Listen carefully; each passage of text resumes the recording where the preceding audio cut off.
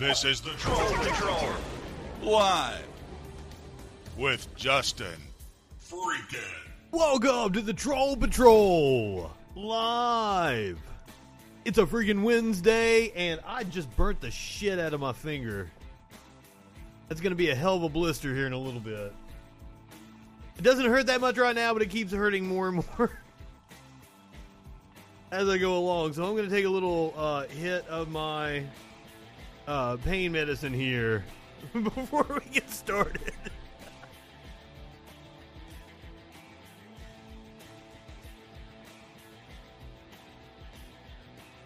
Yes, rip to the Keystone XL pipeline. That is one of the stories we will be talking about tonight.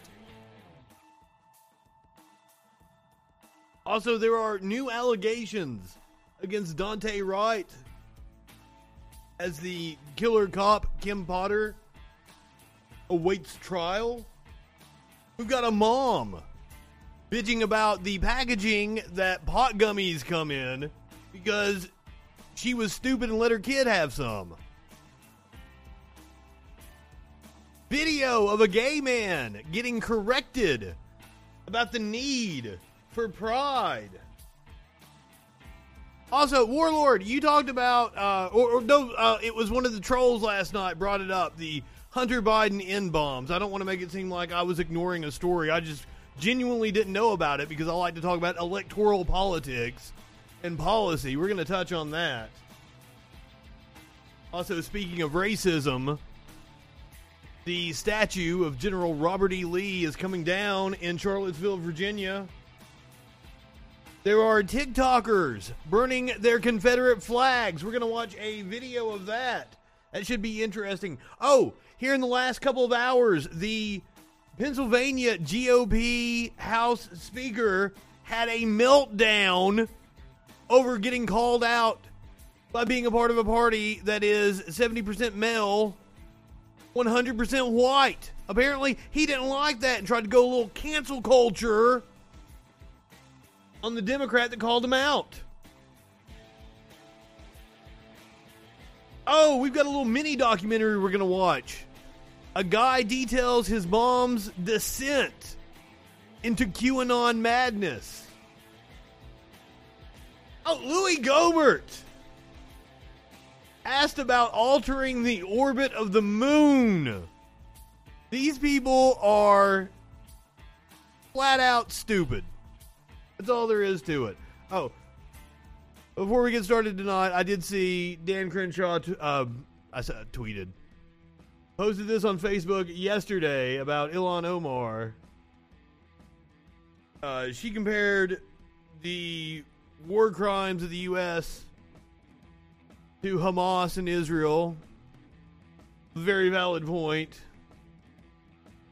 She said, we must have the same level of accountability and justice for all victims of crime against humanity.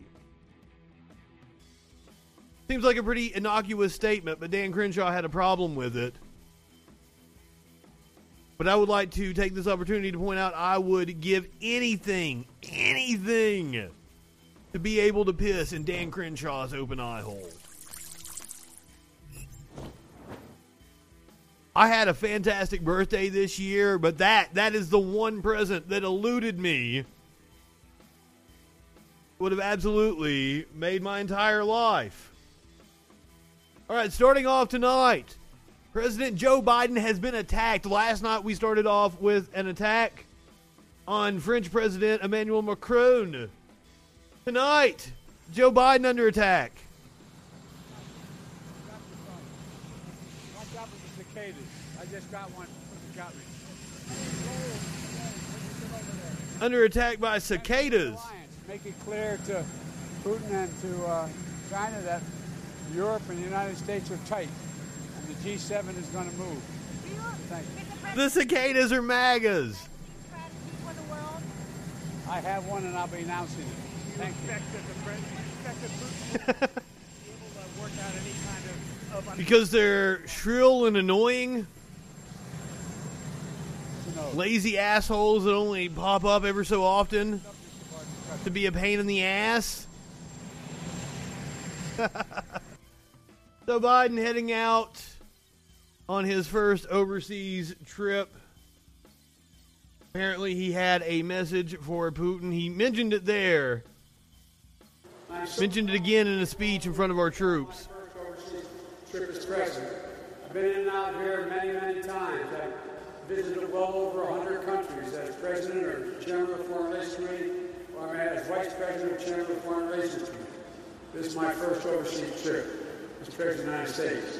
I'm heading to the G7, then to the NATO ministerial, and then to meet with Mr. Putin to let him know what I want him to know.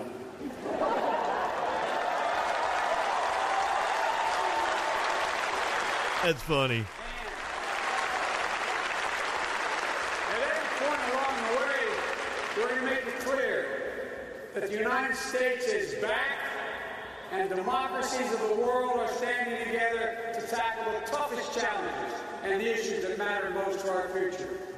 That we're committed to leading with strength, defending our values, and delivering for our people.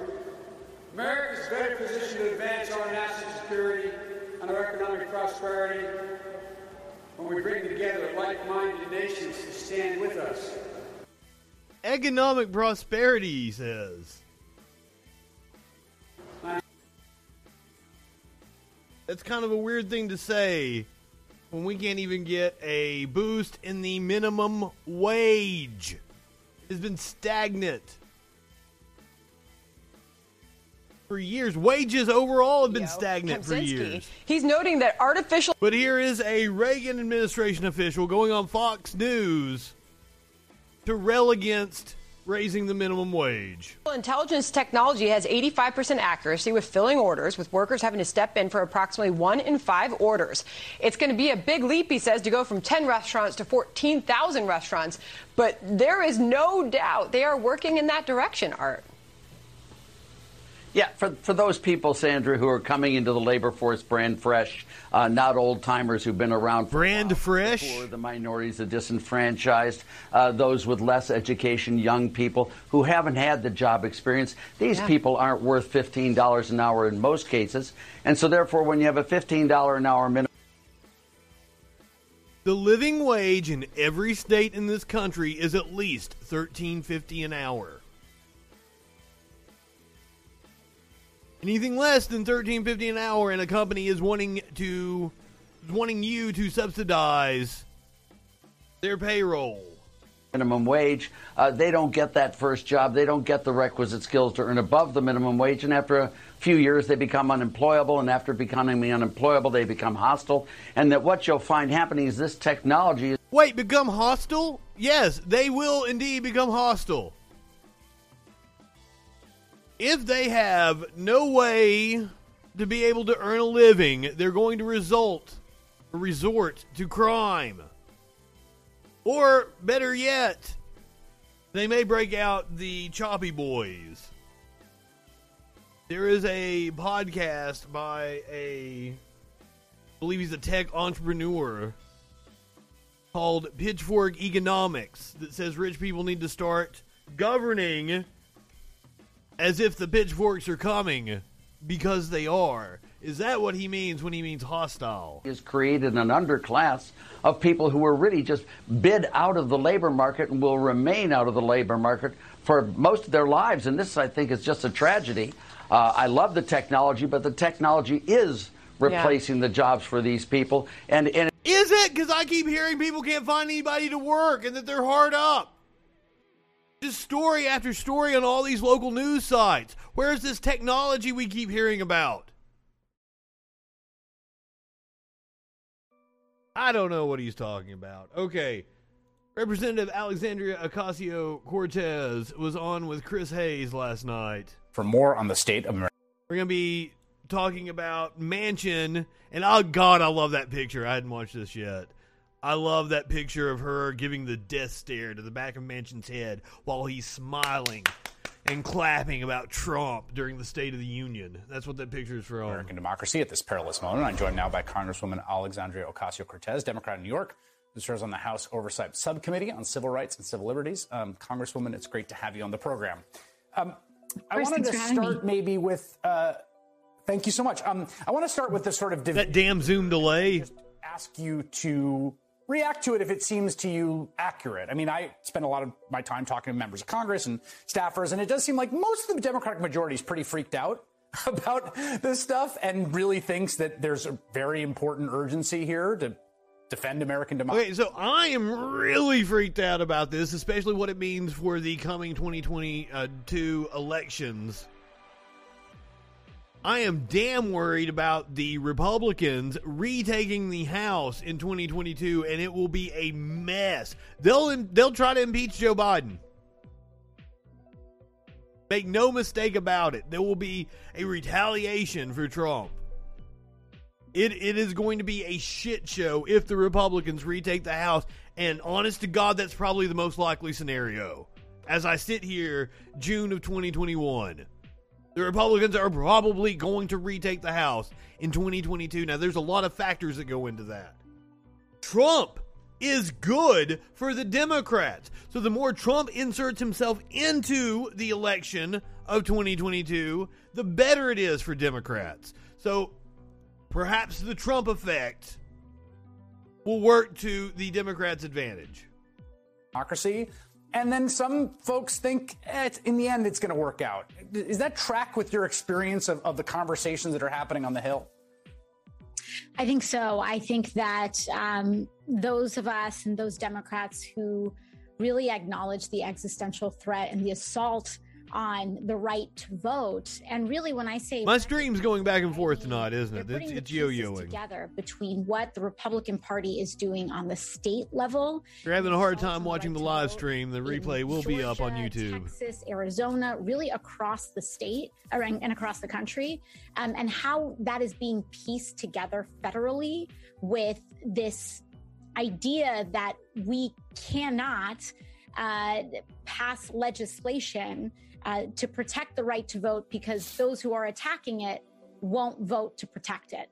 And I think that there's an enormous amount of alarm for those of us here who believe that our country is still in a very vulnerable place post Donald Trump. Absolutely. We are just hanging on a thread of democracy, and it's our responsibility right now with utmost urgency to really strengthen a lot of our democratic institutions that were taken very much to the brink during the Trump administration, which culminated in January. And that is job one right now. And now that they have gotten past the COVID bills. I think there's just some folks that have unwavering faith in American institutions that really don't have a lot of evidence for why our repairing the judiciary. We saw what happened on January 6th, and I think it's really important for folks to and protecting voting. 6th, because the reason those people stormed that Capitol was because of the lawsuits, was because of all of this doubt that was sown. It was because of the election challenges. It was because voter suppression made a lot of racist. The QAnon conspiracies. And I think that your assessment is correct, that there's the majority, I think, are quite concerned. But I think that there are some members that, represent communities that have never really had their right to vote attacked in a way. They don't represent communities for which this is a very real threat. And so I think they don't think it is as real as it very much is. Are you talking about Joe? Is that a Joe Manchin reference there, or are you talking about anyone in particular? Joe Manchin is absolutely one of them. I mean, Joe Manchin represents a state that is not very diverse. Joe Manchin does not represent a very large population of Black voters whose right to vote is constantly under attack. And so I can't help but wonder aloud. I see this as well in the House of Representatives, how there usually is hesitancy, or it's a little bit more of a debate when a member has to take out a risky vote on a community that they don't represent. And so that representation and that plight isn't as internalized. I think that people think that that is a very good point. Their right to vote hasn't been under attack, that this is something that is overblown when it very much is not. I mean, just to play devil's advocate here for a moment, because I think it's sort of worth talking about. I mean, one of the things that's interesting and strange here, right, is the incentives would seem to be aligned for all Democratic politicians, right? So if you're... Yes, you would think. And you're defying gravity, and he sure as heck is, right? That's a state that went for Donald Trump by 40 points. You've got to get a lot of black folks in West Virginia, and there are some, to come out and vote for you. You want to... But also, West Virginia is weird. You want to make... That's in your interest. He's not, he's winning by 5 points. So it seems to me there should be this sort of just political self-preservation interest here, above and beyond even the principle of it, operating at this almost Machiavellian level of you guys are politicians, you need your voters to be able to vote. Mm-hmm. Well, I think yes. West Virginia is not a prime target for Republicans to look at and dismantle and attack the right to vote. I wonder why. It's a reliably red state. So attacking the franchise in West Virginia is not as high as a priority as we see in these state level laws as it is in Georgia, in Pennsylvania with election challenges, Arizona in the attempt to overturn election results. Right. And so, I think that this is still a very critical issue. But, I do think on that note of political preservation, one thing that is not being discussed about, and I do think it should be talked about more, is the fact that H.R. 1 is one of the most assertive bills that we have to tackle dark money in politics. And so there are two very key... Now, apparently, if they are not going to demolish the filibuster, they are going to split the bill apart. They are going to make the Republicans vote on the dark money aspect of that bill. Capitalist Christian is a huge fan of my stream. Now, that is interesting. Components in H.R. 1. But thank you very much. One is... Appreciate your follow. Forceful and very strong provisions and laws to combat outright voter suppression. And these are proposals, and if passed, it would essentially preempt changes to state law. So it would protect people's actual right to vote. But the other aspect of this is that H.R. 1 stands up against lobbyists and dark money. And I would reckon to think that this is probably just as much a part of Joe Manchin's calculus as anything else. Because when it comes to... He's highly funded by dark money. I got to tell you, I don't buy it. Because Joe Manchin has voted for bills that have not been bipartisan before. Look at the American Rescue Plan. So this is not just about bipartisanship. This is, I think, because you look at the Koch brothers and you look at organizations like the Heritage Foundation and conservative lobby groups that are doing a victory lap, claiming victory over the fact that Manchin refuses to change on the filibuster. And I think that these two things are very closely intertwined. Doesn't matter if they're a 2-hour-old Twitch account. Desire to make this just about protecting the franchise. If they created a Twitch account just to try to troll me, I am honored. Welcome to the Twitch. Happy Pride Month. Guys, but protecting our democracy is also about making sure that we give lobbyists and dark money groups, which are funding these attacks on the right to vote, the boot.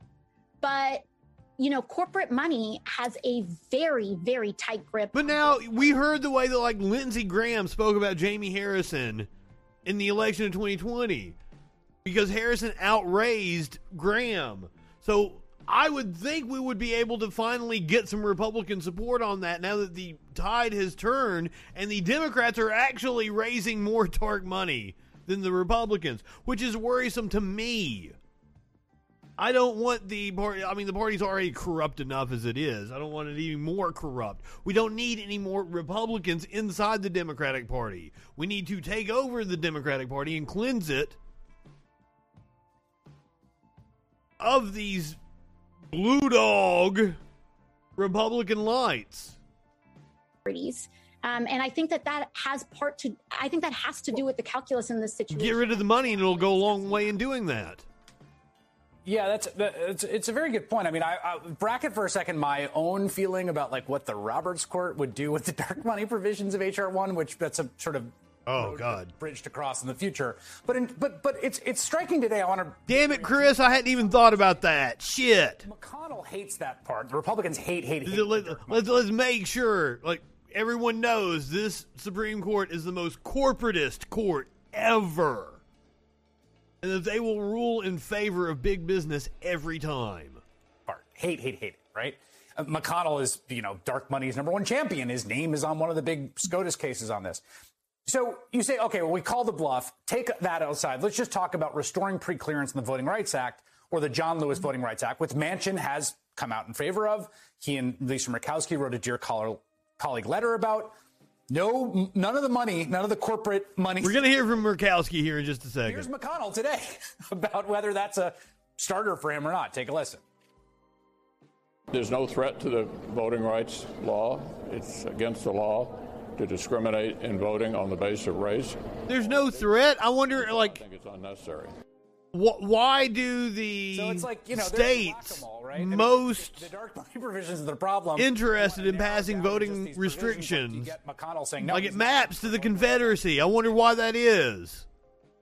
Yeah, absolutely. And the thing is, too, is that it's not just about H.R. 4, because even if Mitch McConnell said, you know what, I believe in restoration of the Voting Rights Act, let's pass H.R. 4. The problem is that those changes in H.R. 4 do not have the preemptive power and they do not have the protections that H.R. 1 have. So you pass H.R. 4, sure, you may get those pre-clearance provisions, but you don't get the protections and you don't get the reforms on gerrymandering. Right. I mean, when it comes down to it, I want them to pass one of those two bills at least. For the love of God, I would much rather see them pass the H.R. 1, the For the People Act.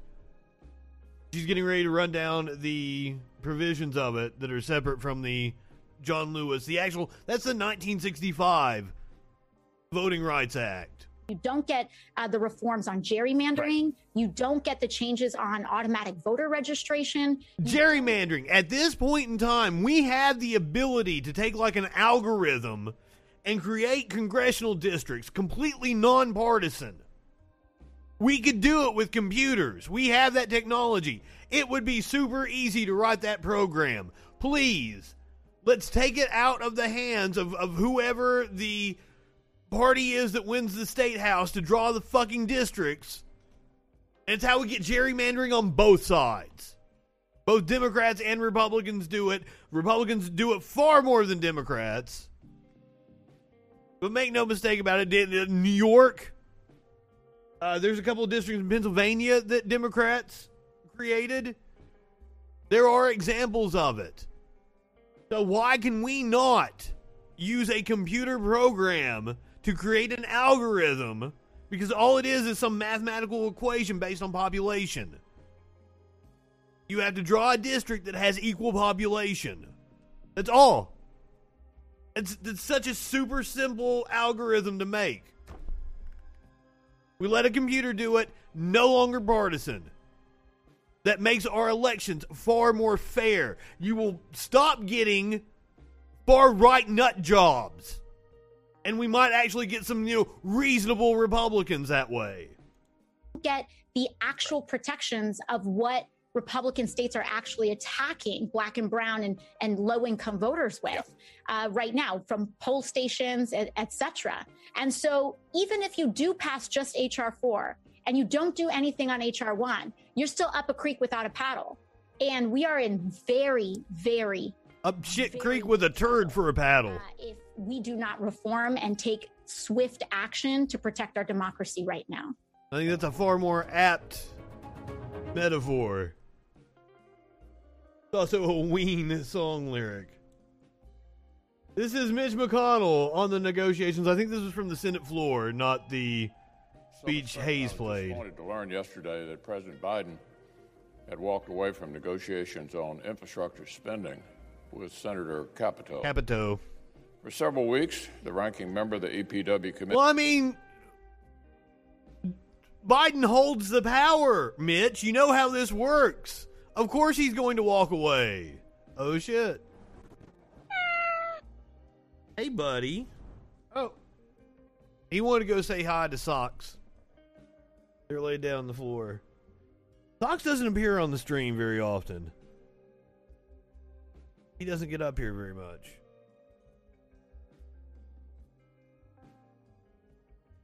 Back to Mr. Turtle. The committee has been engaged in good faith on finding common ground with the administration. She's led several of our colleagues in literally exhausting good faith, my ass. Put a bipartisan deal within reach. Senate Republicans proposed historic investments in the kinds of things most Americans would call. Their proposal was like a fraction of what the Democrats were asking for. They met and exceeded the president's own threshold demands. Oh, Merkin, it's horrible on days that I forget to feed them before I start the stream. Bipartisanship. And I'm on, when we're doing special coverage. Actually, Trump impeachment, and I'm on here for like fucking 8 hours, and they're like circling me. Have historically featured overwhelming bipartisan consensus. But an agreement requires my furry roommates each side is willing to give up some of what it I'm their tenant, actually, if we're properly describing this relationship. They own the apartment. I just live here. Promises. That couch, that's their scratching post. I just lay on it sometimes. From the day the White House rolled out its first infrastructure plan. I'm sorry, I'm talking over Mitch McConnell, but like, do we even care? Is evolving faster than even some Democrats can actually keep up with. Medicaid expansion is now infrastructure. Your bird yells at you. That's awesome. Is now infrastructure. And job-killing tax increase. I've got a friend that's got a bird, but like she doesn't let me around it. Like she always puts the bird up. At every step of the way. Apparently it's mean. Focused on targeted investments in roads, bridges, airports, waterways, and broadband infrastructure the American people actually need. But the American people are on board with Biden's infrastructure plan. That's another thing. This motherfucker wants to talk about bipartisanship. Biden's plans are overwhelmingly popular with the American people. The For the People Act that AOC was talking about has like 70-something% support among Republicans.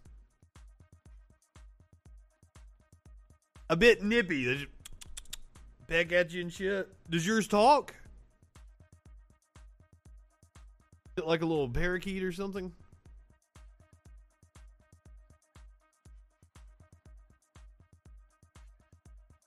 Oh, that's cool. Well, I mean, like, most of them, like, don't talk, like, actual sentences and shit, right? They just say, like, phrases and stuff.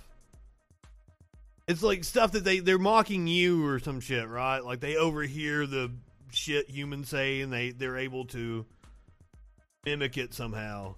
As I understand it, I'm no bird person. I'm a cat person, and clearly, like, they don't get along. Wearing thin. Oh, so you can actually, you can teach them? That's cool. To get ready to ram through more expansive, unrelated spending. I'm not anti-bird by any means. Meanwhile, Senator Capito and our I'm anti-turtle. committee continue to demonstrate. That's totally not true. I've met some awesome turtles. I've had friends that had turtles. Still within reach. In April, the Senate passed their water infrastructure bill by a count of 89-2. Just this particular turtle. A couple of weeks ago, the committee reported out an historic investment in surface transportation, and they did it unanimously. Unanimously. It's disappointing that the president has been unwilling. It's disappointing that the Senate Minority Leader is striking down shit that is overwhelmingly popular with the American people. Now, apparently Lisa Murkowski sees the writing on the wall and knows that these are popular proposals. Thank you, Mr. Chairman, and good morning. And to you, Administrator Regan, good morning. Welcome to your first budget. It does, because turtles are really cool. I'm glad to be joining Chairman Merkley for this very important discussion. It is an insult to turtles that Mitch McConnell looks that much like a turtle. I'd like to open by first thanking you. It's always good to start with a thank you and notes of appreciation, but you made an early commitment to work with me on a number of issues that uniquely affect my state. that are important to Alaska. You and your staff have been responsive in engaging with me and my team, and I truly... Depending on how the midterm election goes, I wouldn't doubt that Murkowski flips parties. ...tenure as administrator. And that's a tough one in On Alaska. that note, as the agency under this administration reviews and potentially rescinds regulations that are promulgated under the previous administration, it is imperative that you engage with Congress and consider all perspectives before taking action. The agency under the previous administration, I think, struck the right regulatory balance on a number of key issues, and I would point to WOTUS as a specific example. You stated in a previous hearing that you are, quote, not satisfied, close quote, with the existing WOTUS rule. On WOTUS and many other regulations that significantly affect Alaska and the nation, my hope is that this administration not engage in the regulatory overreach that we saw under the Obama administration. So I credit you for your goal of finding common ground. Now, this is her supporting the infrastructure bill. And I can't stress how... Giving her little caveats. ...practice on these issues. Another issue where it's important to find common ground among diverse stakeholders is on long-term protections for the Bristol Bay watershed. Last week, I had an opportunity to visit Dillingham out in the Bristol Bay region to begin discussions on what protections may be needed and really the overall future of the region. I was able to reiterate my commitment. She is a thrilling orator. A long-term, durable solution and began the process to develop a legislative proposal based off of input. I was being facetious when I said that, by the way. And Administrator Regan, as I shared with you and the other EPA nominees that I have had an opportunity to speak with, I think I've been pretty clear in my concerns about the use of the 404C veto for the Pebble deposit. I hope you'll be working with us on legislative protections and not relying. So the title of this clip was that she's trying to pass the infrastructure bill. It sounds to me like she's trying to pig it to death.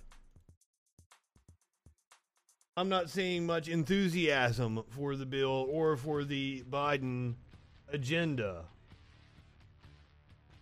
Elizabeth Warren, the core subject, the senator from Massachusetts, going to talk to us about crypto. Of this hearing is not Bitcoin or Dogecoin or any other cryptocurrency. Instead, it's the explosion of cryptocurrencies over the last decade that has created the context for understanding the potential value and risks of digital currency. There are substantial... I don't understand either, to be completely honest with you. ...system. Nearly 33 million... I know I'm stupid and I should have been mining it like 8 or 9 years ago. They're forced to use check cashers and payday lenders for basic banking services. And even those with traditional checking and savings accounts find that many of the largest banks have proven to be untrustworthy, gouging customers for overdraft or other fees, or in the case of Wells Fargo, just outright cheating their customers with fake accounts and fake services for which the customers pay dearly. So what are the alternatives? Digital currencies have been... We get the shaft so bad. Early advocates claim that cryptocurrencies would open up the financial system and deliver fast, cheap, and secure payments to anyone with an internet connection. Others pointed out that crypto was a way to avoid the risks of dealing with giant banks that squeezed customers dry. But crypto's promises haven't come to pass.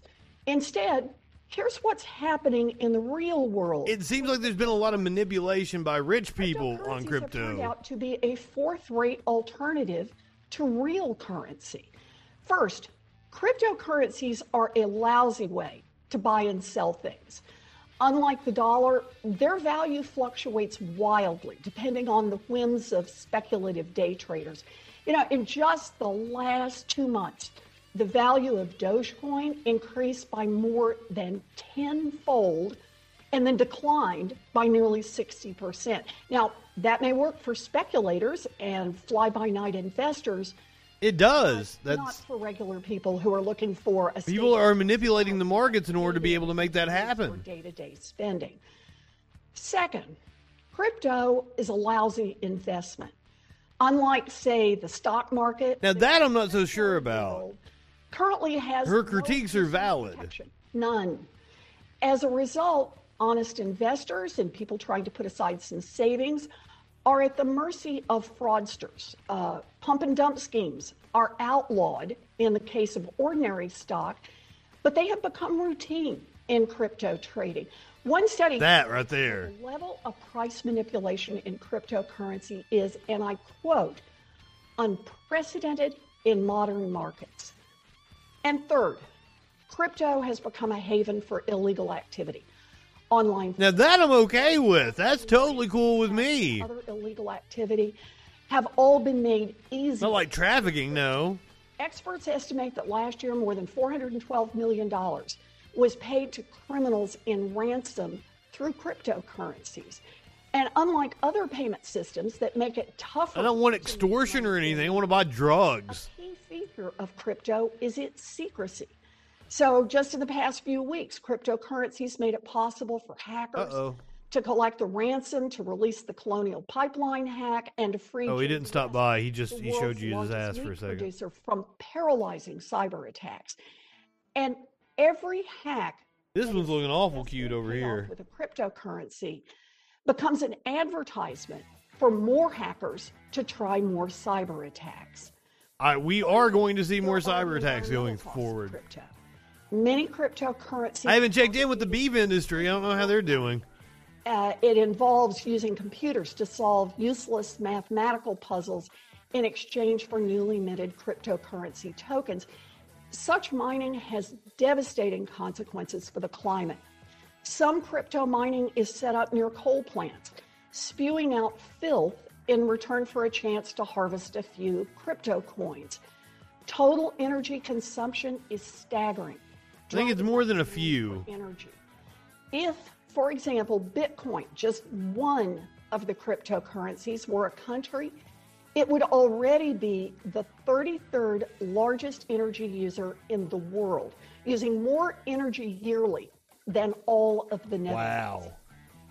And all those promised benefits, the currency that would be available at no cost to millions of unbanked families, and that would provide a haven from the tricks and traps of big banks, well, those benefits haven't materialized. Meanwhile, cryptocurrency has created opportunities to scam investors, assist criminals, and worsen the climate crisis.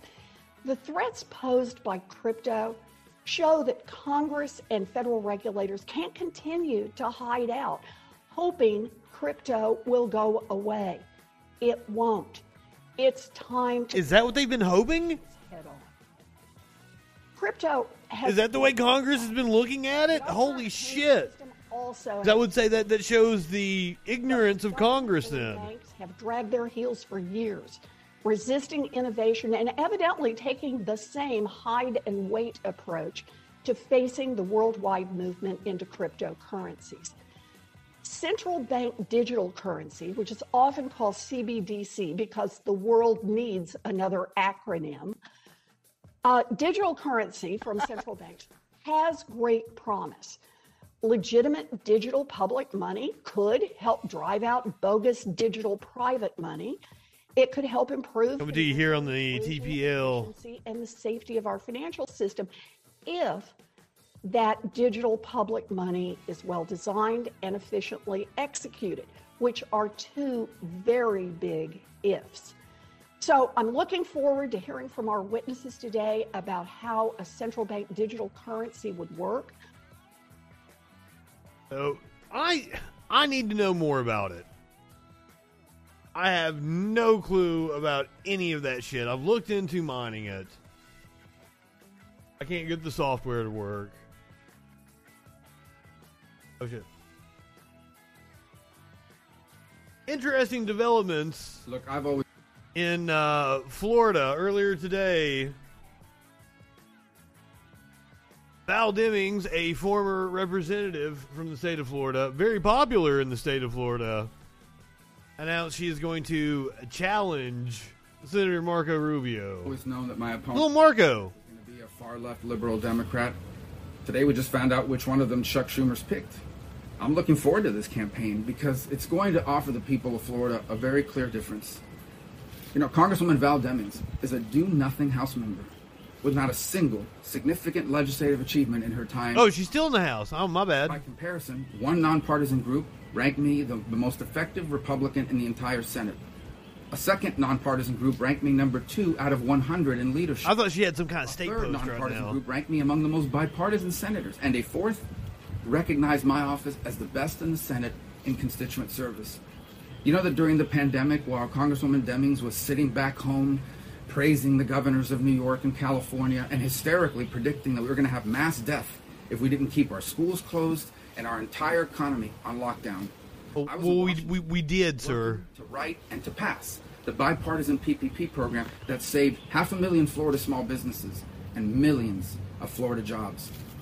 You know that while Congresswoman Demings his version of the PPP program, the one that the Republicans passed last year, was insane. Like, it was fucking giving shit to Ruth Chris Steakhouse and shit. Remember?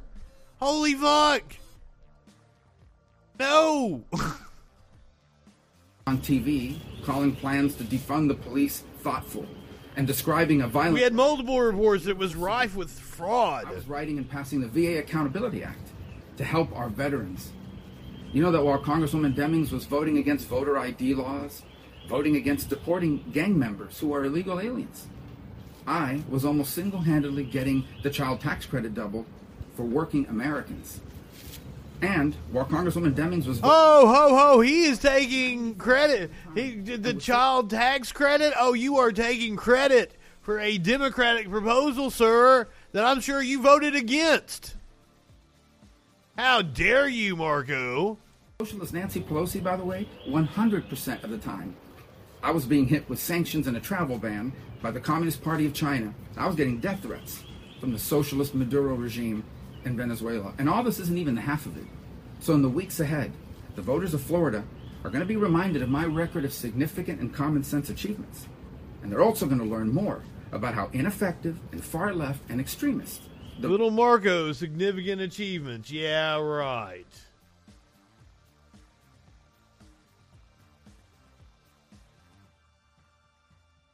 You know who's dumber than Marco Rubio? Representative Louis Gohmert. This was during a hearing on natural resources. He's asking an official from the Forest Service, this asinine question. And from what's been testified to, the Forest Service and the BLM, you want very much to... The Bureau of Land Management, I assume. He's not actually talking about the social movement. Informed by the immediate past director of NASA that they have found that the moon's orbit is changing slightly, and so is the Earth's orbit around the sun.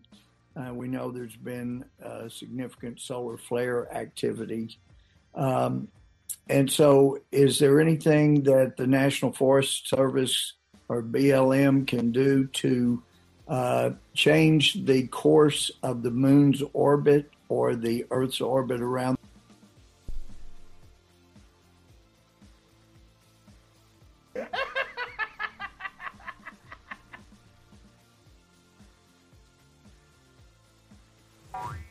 Right-wingers are morons.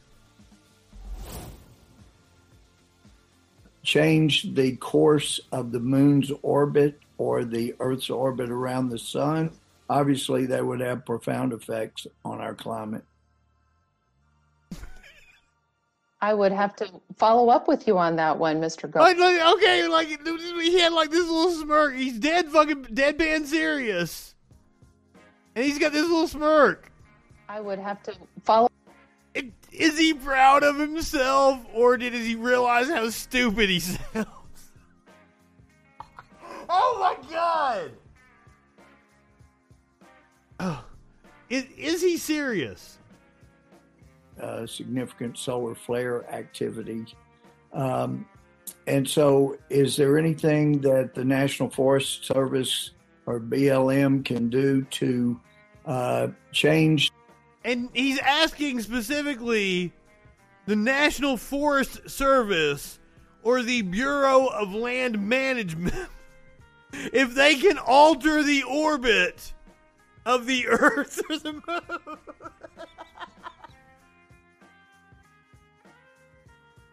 Moon.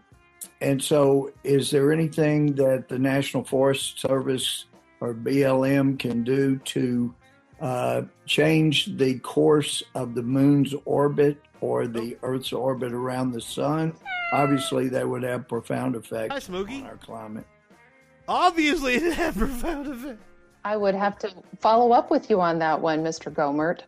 Yeah. Well, if you figure out a way that you in the Forest Service can make that change, I'd like to know. Also, just to put on your...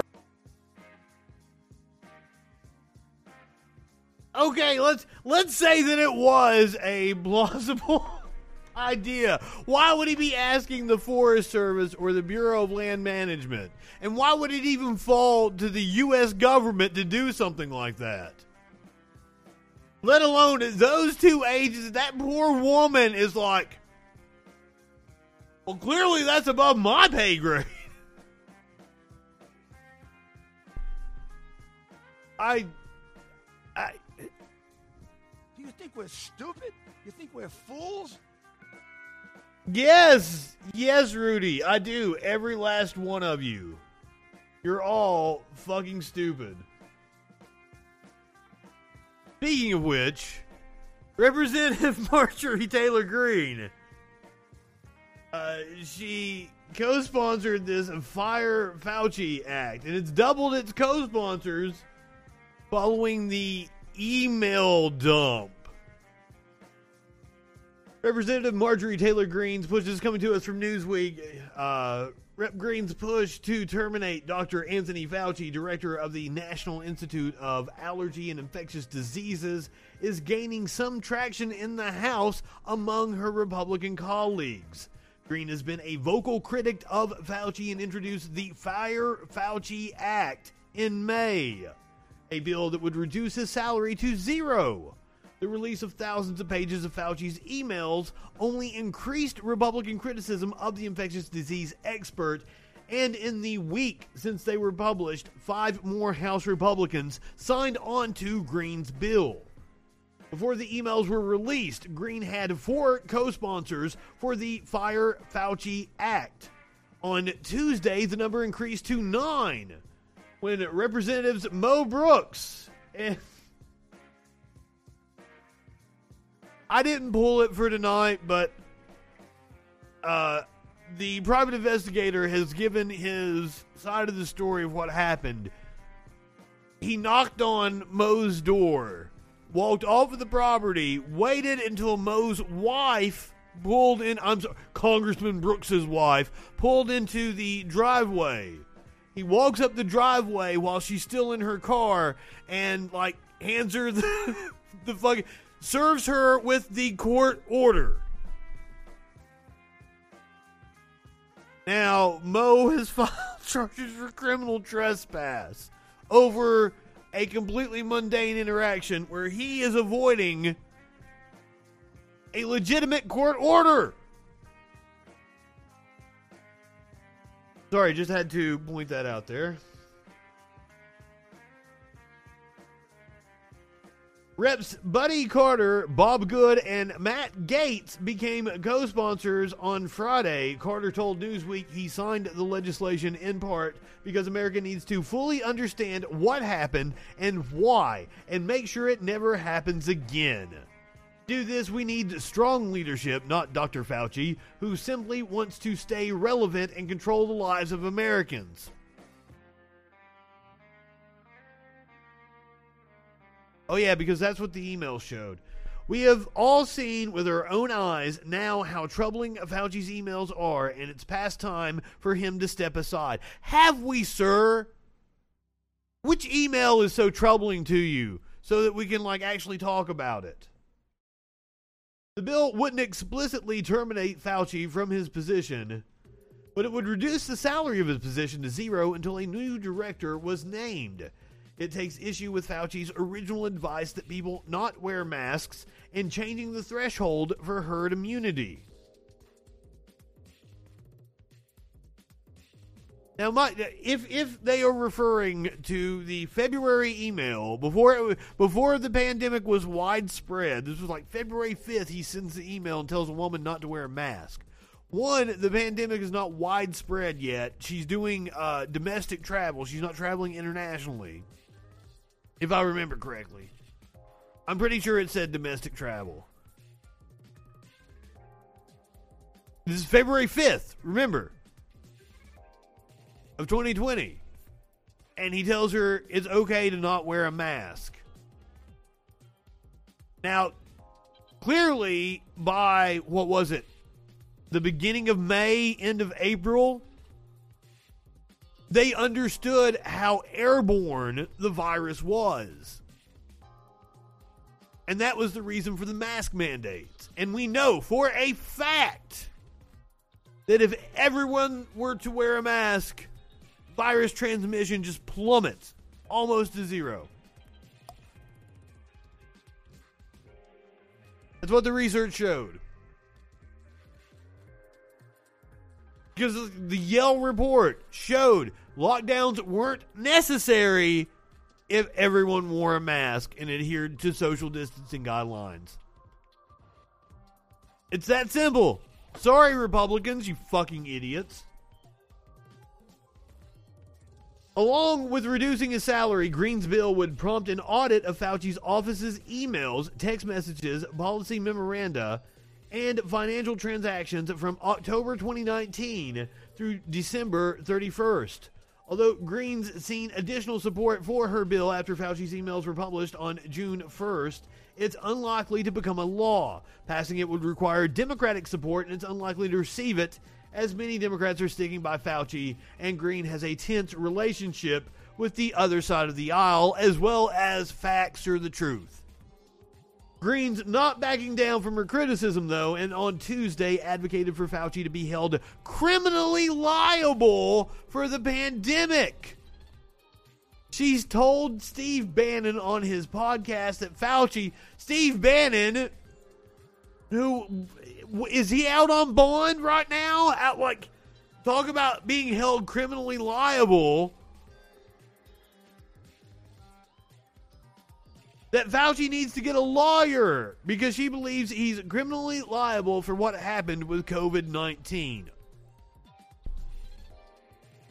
This is a quote from Green. Anthony Fauci was using American tax dollars and sending it to the Wuhan lab to fund this research that was creating viruses. Why is there any need to create a virus that can spread rapidly through a population, make people sick, and kill them? That's a bioweapon out on pardon. Oh, shit. So we need to be very clear about what was the intent of COVID-19 and these viruses. That they experiment with some sort of Dr. Frankenstein experiments. That was Green's quote to Steve Bannon. Now, we do have new information that there was actually talk about if it could be a lab leak. Classified report with early support for lab leak theory reemerges as focal point for lawmakers digging into COVID-19 origins.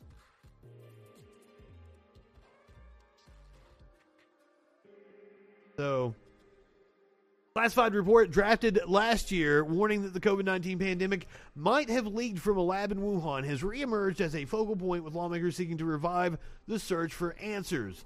The report, which was issued by researchers at the government-backed Lawrence Livermore National Laboratory in May of 2020, found that it was possible that the coronavirus escaped from a lab in Wuhan, according to 4 people familiar with the document. Didn't we have a report issued that stated the possible origins? And it said, the first one was that it was zoonotic. The second was that it leaked from a lab.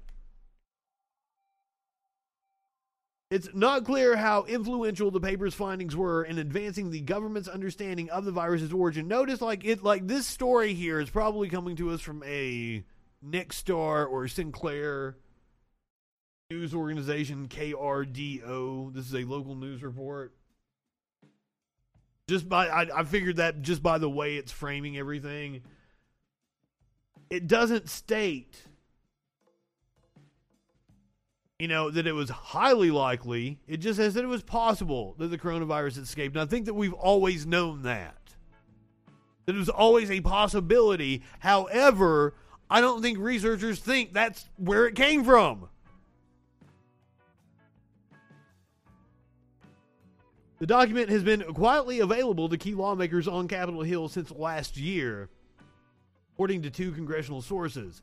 But some Republicans on Capitol Hill are expressing frustration that they didn't have access to the document sooner.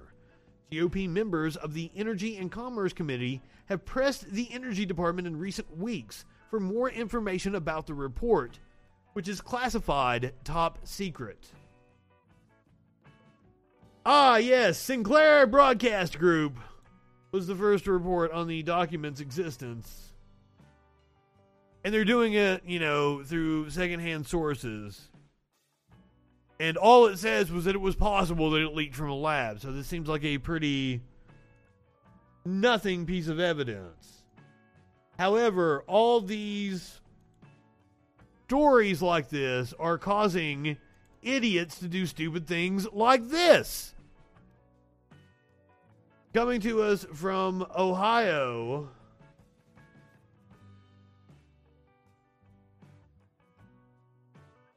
this is a semi-prominent anti-vaccine doctor, Carrie Tenpenny, testifying in favor of a bill to prohibit any Ohio business or school from mandating vaccines. Tenpenny breathlessly dismisses concerns as living in fear while insisting alleged deaths from vaccines are a major issue. So let's hear from Tenpenny. That has killed. Oh, I'm sorry, I fucked that up. Where'd you go? Think of any other product. Thinking if you can think of any other product in any other industry that has killed more than 5,000 people stated in the VAERS database, and even if perhaps you're listening to this on podcast, she looks exactly as you think she would look. Only half of those are true. 2,500 deaths in 6 months of use, and it's still full court press, full steam ahead. So it makes one have to wonder why. Why are we still doing this? Why are we putting people... I don't know what she's talking about. There's been no deaths associated with the vaccine that I know of. Thinking, if you can think of any other... I have no evidence of that at all. So here we go. Some of the information that I think had been discussed on your podcast related to EMF frequency. Oh, her podcast. And it was because right now we're all kind of hypothesizing. I mean, what is it that's actually being transmitted that's causing all of these things? Is it a combination of the protein, which now we're finding has a metal attached to it? I'm sure you've seen the pictures all over the internet of people who've had these shots and now they're magnetized. They can put a key on their forehead, it sticks. They can put spoons and forks all over them and they can stick. Because now we think that there's a metal piece to that. There's been people who've long suspected that there... I bet I could make a key stick to my forehead. Hold on a second.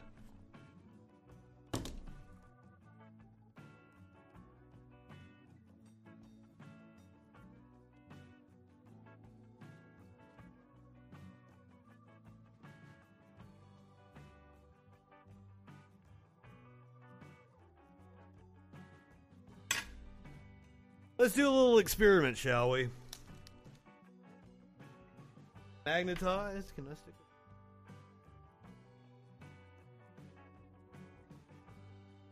Now, technically, I'm not fully vaccinated yet. That hits like this weekend.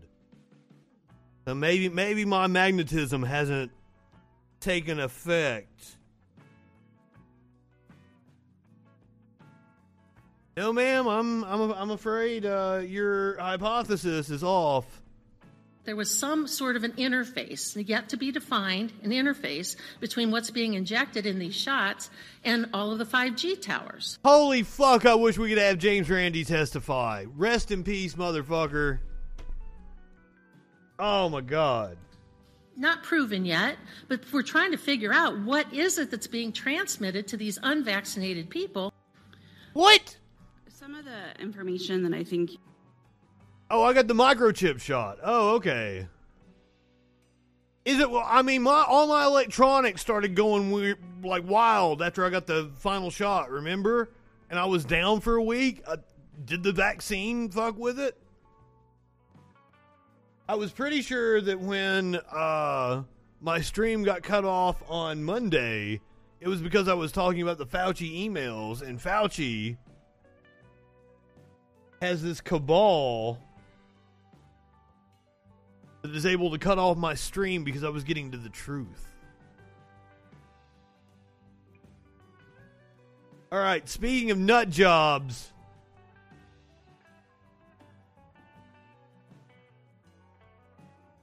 cue a mom confronting my mom's conspiracy theories. This is Mr. Donnelly and Tammy. John Donnelly filmed attempt to remove mom, Tammy, from the pool of QAnon. This is the Independent. It's the UK, so the phrasing kind of threw me off there. 8 minutes of Sean Donnelly's short film confronting his mother are uncomfortable to watch. Well, that's what we're gonna do.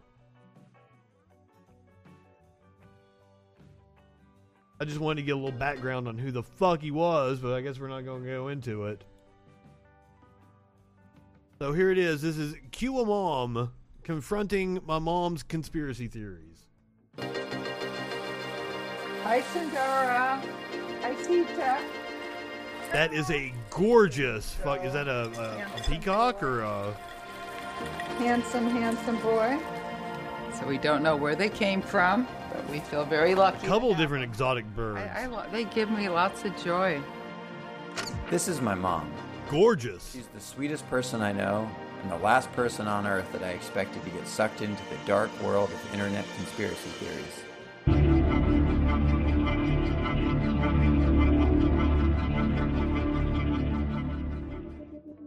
That opening is hilarious. Hey, what happened to the started sending me Christian capitalist? I thought he was going to cause some trouble. I was looking forward to it. Write her back with my findings, usually that they were not true at all, but she never cared because she never trusted any of my sources. I decided to just ignore all the emails and avoid talking politics whenever I saw her. But over time, it just started to seep into pretty much every conversation. Hey, Mom. Kind of hard to avoid. These days? I don't believe we've had a pandemic. I believe it was a plandemic. If you look at Rockefeller's lockstep, it was planned in 2010. It's all laid out exactly. It has to do with a new world order. Okay, but we can all agree that these wildfires are pretty intense, right? Oh, I do not believe the wildfires in California and Oregon are natural. I've actually seen the blue beams in many videos, so I believe it's definitely direct energy weapons. Maybe we just... What? Is this the Jewish space lasers? I definitely feel he's a pedophile. Definitely. Because he makes jokes at Pizzagate and everything. The people that make all the jokes about it... Of all the... My bandana's crooked. I can't fix it because it's like the opposite. He's a big part of it. All right. Let's just talk about music. Did you hear the new Lady Gaga album? She's really a bad satanic. She's really into the spirit cooking. I've seen pictures of her at the spirit cooking where they're eating human meat and they have like a naked body in the middle of the table. I think that was a scene from American Horror Story, ma'am. I decided that the best way to put her ideas to the test was the old-fashioned way, by betting some cold, hard cash. $100 on each one. $100 on each one. So what is bet number one? Bet number one is by April 1st, Biden will not be in office. Oh, this is going to be fun. And Nancy Pelosi and Brennan and Comey will all be arrested. I don't want to name too many names, but I'm just going to say $100 that A-star Cute puppy. people in the music and in Hollywood will be arrested for pedophilia and satanic worshiping and sacrifices. I'll give you some. Marilyn Manson got arrested for rape or assault or something like that. Oprah. Okay, I think it'll be 100%. You should call that one a wash. Nobody wins 100 on that. Dispute that huge election fraud with the Dominion machines. Also, I think it's going to be proven that Capitol Hill on January 6th was definitely Antifa and Black Lives Matter, and it was 100% arranged. Right now, I believe. Does she come around? Does she accept the proof? Are in control. Why there's all this. Is this a separate bet? Yeah. Because I do believe the Pope will be arrested for being a pedophile and child molestation. And you're gonna that's plausible, ma'am. I'm with you on that one. You probably won't be able to get out of bed in the morning. And you're going to probably call your mother and say, I can't believe all the crazy crap that you showed me all these years is really true. OMG, you were right, Mom. So this is the fantasy that you live in? No, I think it's going to happen.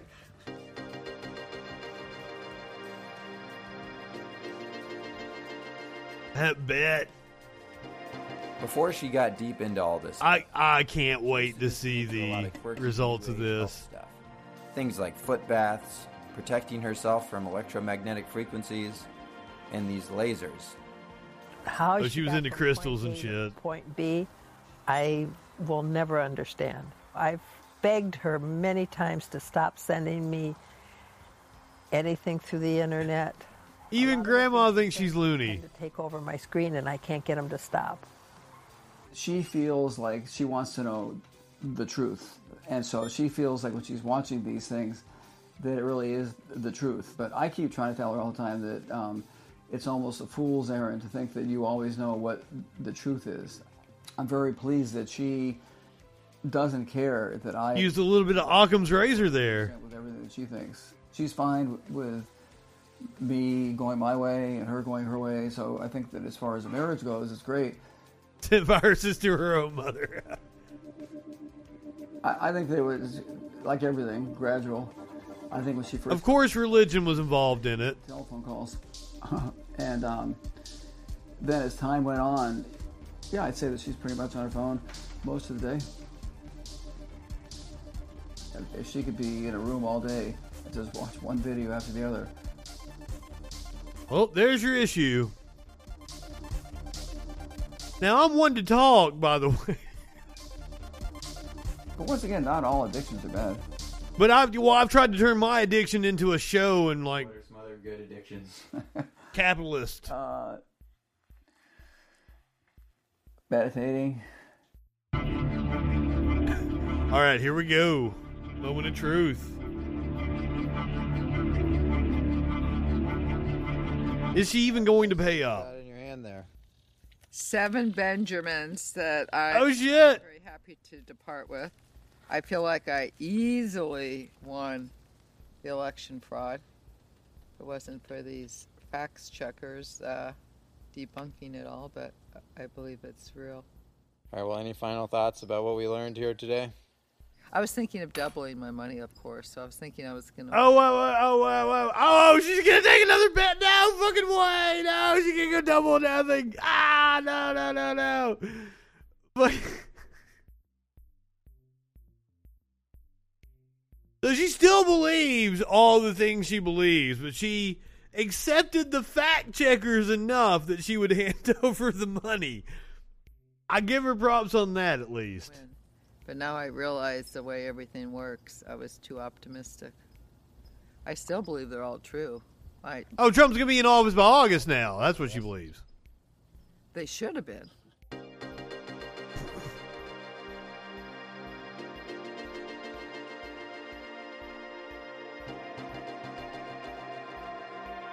I would just say that that we do not have a medical pandemic or epidemic. We also state that COVID-19 should not be on list A for any long. I'm not sure exactly what I expected. I knew these bets weren't going to suddenly change her mind and make her give up on all these conspiracies. But at the end of the day, I think they did make her a little bit less confident in them. Would you say that there's anything you want to make any new bets about? No. Well, at least she won't be she still believes the shit. She just isn't going to make a bet on it. She's not that fucking confident anymore. Or she just thinks that, you know, the media is against her.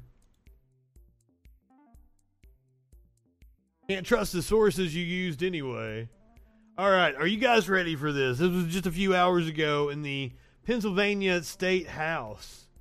So a Democratic rep rightfully calls out the Republican Party for exactly what they are. Mad props to this guy. Now, I only heard a little bit of the, I cut it off about halfway through. I'm like, yep, I want to play this. So here we go. Debating a bill that will never become law. But this feels normal for far too many of us. This is just another act in a political theater that has plagued this chamber for far too long. This is the Democrat we're hearing from. We are a legislature that has met more to remove mask mandates, strip executive emergency powers, and overturn free and fair elections than we have to make strategic investments in Pennsylvania's women, children, and families. Lastly, Mr. Speaker, it is not lost on me, and I'm sure it's not lost on many of the members here today, that this legislation is just one more unnecessary overreach in a grossly, predictably misogynistic agenda. An agenda pursued by a House that, by a party that is 100% white in a chamber that is 70% male. Oh, your boos mean Mr. nothing. Speaker, that's enough. Your boos mean nothing to me. I've seen who you cheer for. The gentleman will... He's a Rick and Morty fan. We'll suspend. Mr. Speaker. Now we're going to hear from the Speaker of the House, the Republican. I believe these comments are inflammatory to our members and to this esteemed chamber. We have tried to give the comments, which was just pointing out the actual statistics. He was correct about your party being 100% white and the chamber being 70% male. I would assume the majority of those are on the Democratic side, the 30% female, the majority of which are Democratic, I'm positive. Latitude on this issue, both yesterday and today, but I will not have our members impugned or insulted or this kind of behavior on this floor. Are you not 100% white? Gentleman is out of order. 100% white, 70% male. Mr. Speaker. Turn off his mic. Those should be stricken from the record. The gentleman will suspend.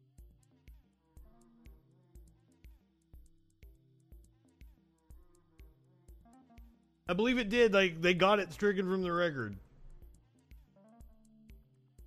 This was on a anti-abortion bill. They did indeed have it stricken from the record, and they shut down the floor. These motherfuckers. They are shameless. I wish right-wingers could feel embarrassment. It would save the rest of us a hell of a lot of headache.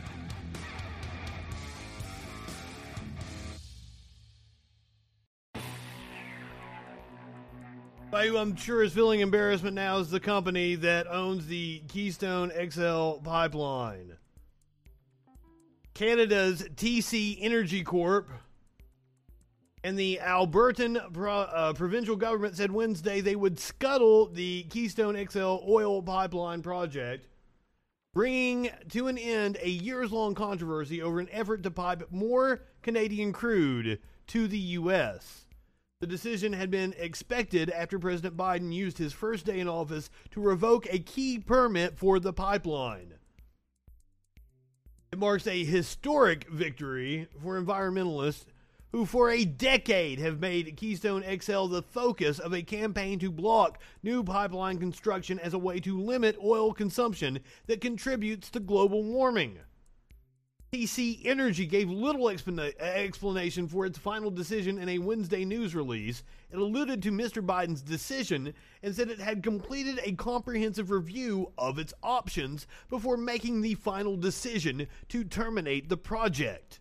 It said that going forward, it would build its businesses in shipping and storing natural gas, liquid fuels, and power to meet growing North American demand for cleaner fuels. Hey!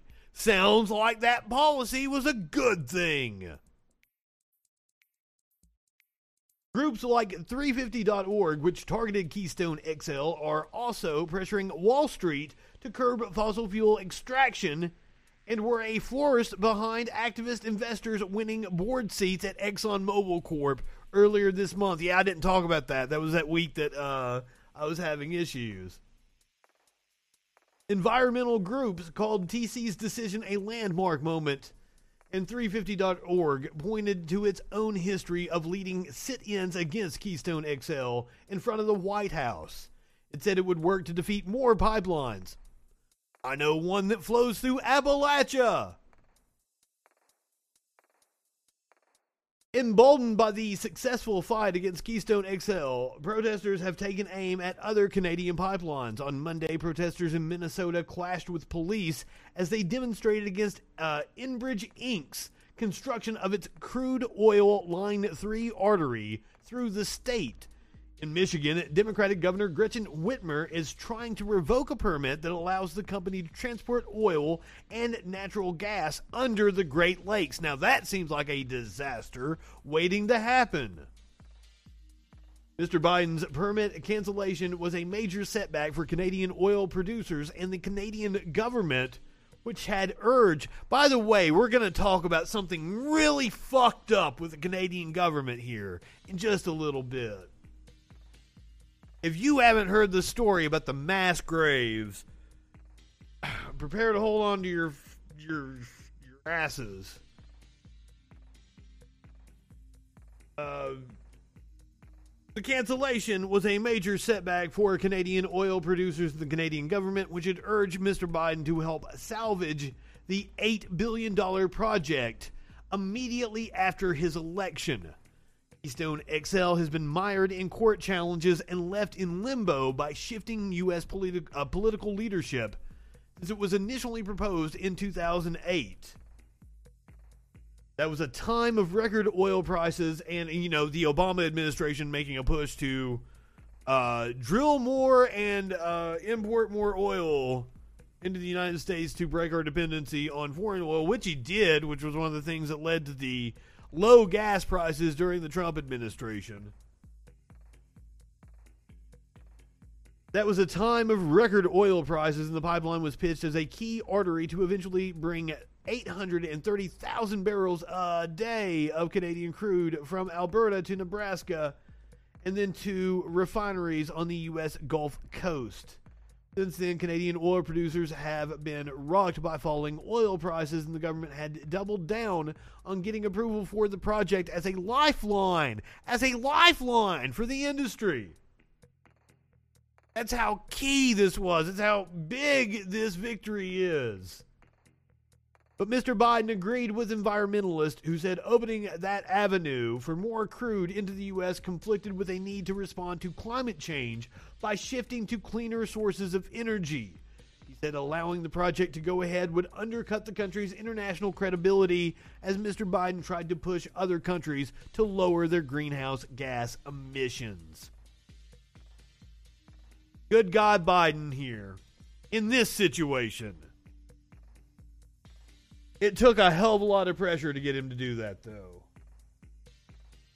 Now, the Biden administration is not taking the correct position when it comes to the DOJ under Trump. Merrick Garland, Attorney General in the past, answering questions today about the Trump defamation lawsuit and the DOJ's representation of him. A few weeks, your department has endorsed some highly controversial positions taken by the former president's Justice Department. Many have expressed concerns about that. For example, the Trump DOJ removed from the state court to federal court a defamation charge involving an Slap that fork again. allegation against Donald Trump by a woman. The release of the OLC memo on obstruction of justice conclusions and so on. How is this coming about? Are these criticisms valid, or what do you say about them? Senator, I'm grateful for you asking me the question, and I know about the criticisms. Look, the job of the Justice Department in making decisions of law is not to back any administration, previous or present. Our job is to represent the American people. And our job... I don't think you were representing the American people by defending Trump in a defamation lawsuit. Not at all, sir. That's the issue here that we're talking about. In doing so is to ensure adherence to the rule of law, which is the fundamental requirement of a democracy or a republic or a representative democracy. And the essence of the rule of law is what I said when I accepted the nomination for Attorney General. It is that like cases be treated alike, that there not be one rule for Democrats and another for Republicans, that there not be one rule for friends and another for foes. Now, it is not always easy to apply that rule. Sometimes it means that we have to make a decision about... Well, I guess he's saying the DOJ always defends the president in office. Strongly disagree with. In civil litigation. Policy. But in every case, the job of the Justice Department is to make the best judgment it can. I don't know. I don't think that... What's that precedent? Requires. Now, matters of policy, of course, are completely different. And that explains why we have reversed the policies of the previous administration many times over the last 3 months, and why we have initiated our own policies that are distinctly different from those of the previous administration. But this is an important issue, the distinction between law and policy. And it's at the Well, I'm wondering, has there been... I was trying to think of another civil case against a sitting president. Wasn't Whitewater going on with Clinton, and didn't he defend himself? I do not believe the DOJ defended Clinton in Whitewater. Was that still a matter while he was in office? I would have to go back and check on that. But I don't think the DOJ took that position then. So I don't understand why the DOJ would take the position with Trump. Because he's saying it's a matter of precedent, like, oh, the DOJ just always does that. I don't think that's true. But also, like, I don't know that for a fact. Rule of law for which the Justice Department stands. Well, as you know, and you and I have had discussions on other matters, I think I've been first to say that there may be areas we agree or disagree with you, but follow the law, and which is basically what I've said to every Attorney General from Republican or Democratic administrations. I don't think Leahy is all there anymore. We have too many people in Congress that don't even know where they're at. Dianne Feinstein and Patrick Leahy are two shining examples of that. Now, an Inspector General's report has found that police did not clear Lafayette Park last year for the famous Trump photo op where he held up the Bible. Let's see what they actually attribute it to. U.S. Park Police and assisting law enforcement did not clear peaceful protesters from outside the White House last year so then President Trump could pose for a photo in front of a nearby church, according to a government watchdog report released on Wednesday. The move was planned several hours before USPP knew of Trump's visit, but widespread failure to coordinate across 7 law enforcement agencies contributed to confusion and the unauthorized use of chemical irritants on Black Lives Matter protesters, the Interior Department's Office of Inspector General found. I don't know if I'm buying it. Evidence shows the USPP moved to clear the park last summer to allow a contractor to safely install anti-scale fencing, per the report. Lawmakers had accused police of clearing the crowd to enable Trump's photo op. Protesters had been demonstrating against the police killings of George Floyd, Breonna Taylor, and other black people. The evidence we obtained did not support a finding that the USPP cleared the park to allow the president to survey the damage and walk to St. John's Church, the report said.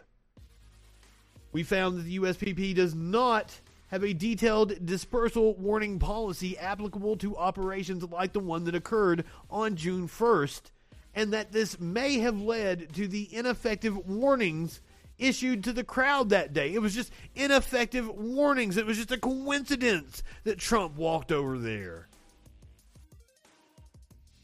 The USPP's 3 dispersal warnings through a sound-amplifying long-range acoustic device did not reach all protesters. Some officers began dispersing protesters before the USPP issued its final warning. Multiple officers told us they either did not hear the warnings or could not clearly hear the information conveyed in the warnings.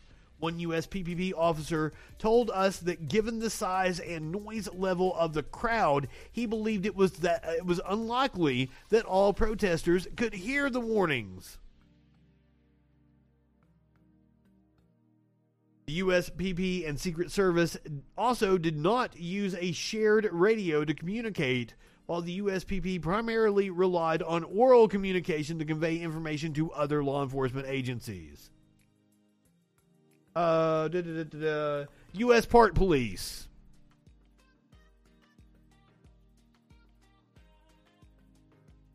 Video obtained by the USPP showed Metropolitan Police Department officers dispersing what appeared to be CS gas on the protesters, the report said. It added that the park police officers were surprised by the presence of CS gas since it was not authorized for use in the clearing of the park. The report also confirmed that pepper balls were used on protesters. Trump praised the findings through his office shortly after the report was released. Thank you to the Department of Interior Inspector General for completely and totally exonerating me in the clearing of Lafayette Park. The report does not address allegations of use of force incidents, as those are the subject of separate inquiries and ongoing lawsuits. At the time, the U.S. Parks Police defended its actions, saying that the agency is committed to peaceful expression of First Amendment rights, but cannot tolerate violence to citizens or officers or damage to our nation's resources that we are entrusted to protect. Sounds like bullshit to me. Speaking of bullshit, the statue of Confederate General, by the way, before we get into this, I want to point out what General Robert E. Lee actually said.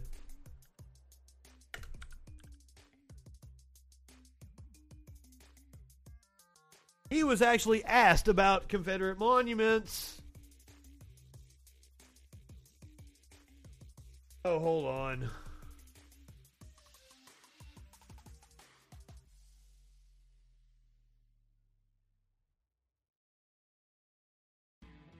He actually has a very handy quote. He said, "I think it wiser not to keep open the sores of war, but to follow the examples of those nations who endeavored to obliterate the marks of civil strife, to commit to oblivion the feelings engendered." So please keep that in mind, that the man we're talking about removing his statue did not want a statue of him for the very reason that we have seen. For all you that think that, removing statues is removing history. which is not my audience. I realize that.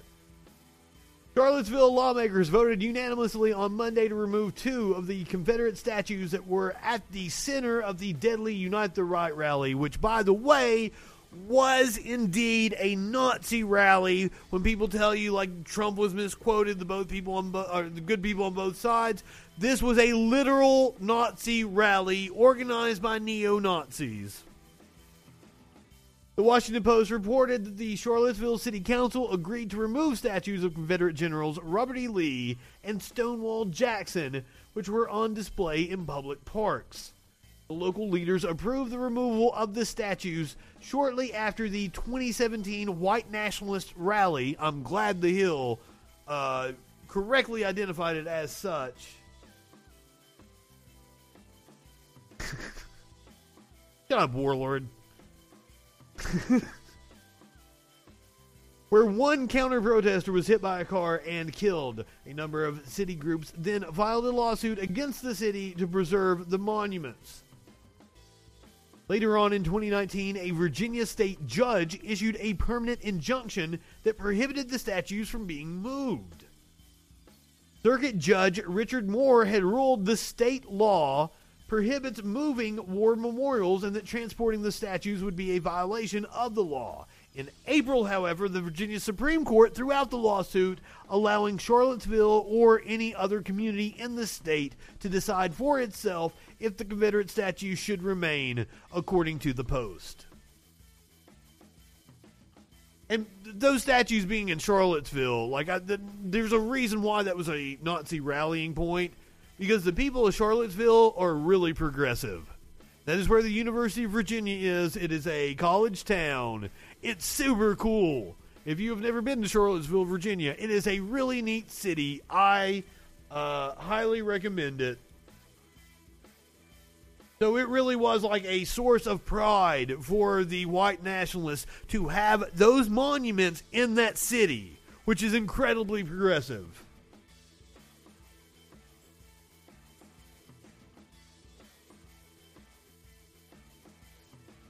I believe there were some schools that have been renamed. Hopefully.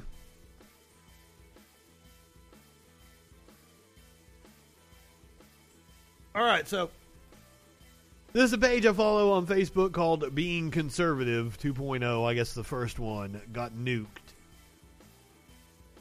Tweeted out, or they shared out Benny Johnson's tweet. Weird how everyone who screamed about racism and white supremacy for the last 4 years are completely silent about a member of First Family, Hunter Biden, using the N-word multiple times along with racist stereotypes and memes. Isn't this what you have been waiting for? And one of the trolls brought it up last night, and I didn't even know what he was talking about. Warlord actually alerted me to what went on.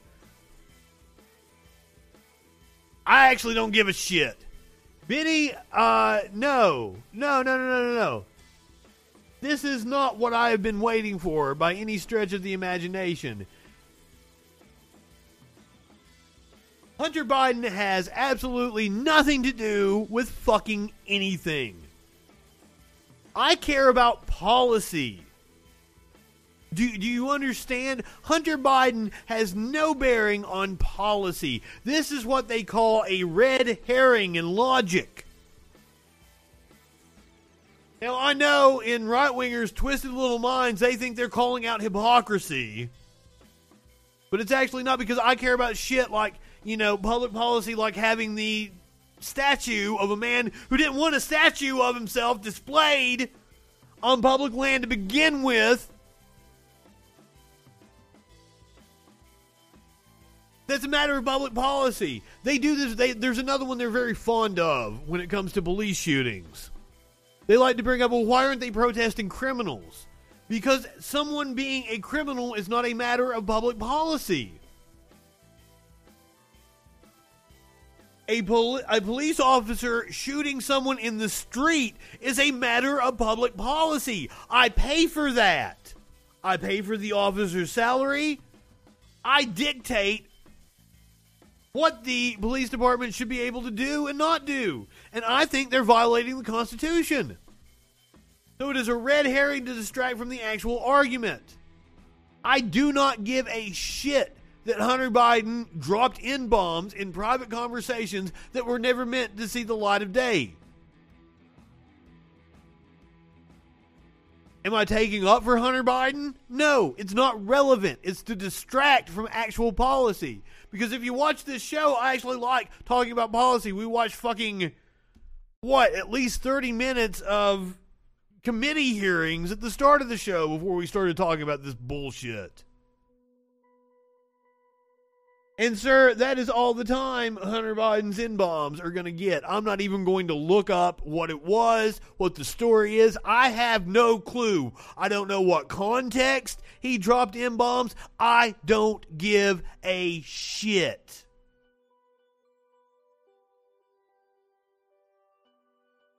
Tones, what do you mean by BDS? We're going to boycott, divest, and sanction Hunter Biden?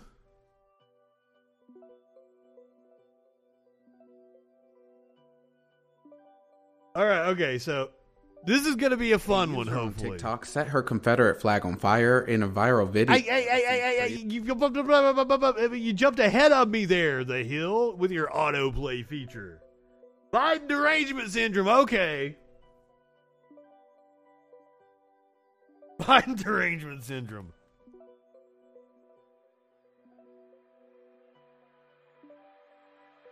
The people that talk about TDS, they're the ones that have the TDS, by the way. All right, so this should be a moment of zen, if you will. Oh, fuck. God damn it. TikTokers and their copyrighted material. Well, I don't like playing TikTok videos. All right, she is burning her Confederate flag. On the caption, it says, "I'm sorry if I ever showed I was racist from a flag. We burn it tonight. I'm sorry our culture taught us this was okay. It's not. I'm white. I'm a redneck, but never racist. Rip to this racist flag." I do believe she explains herself here. Yeah, this is actually a really good question.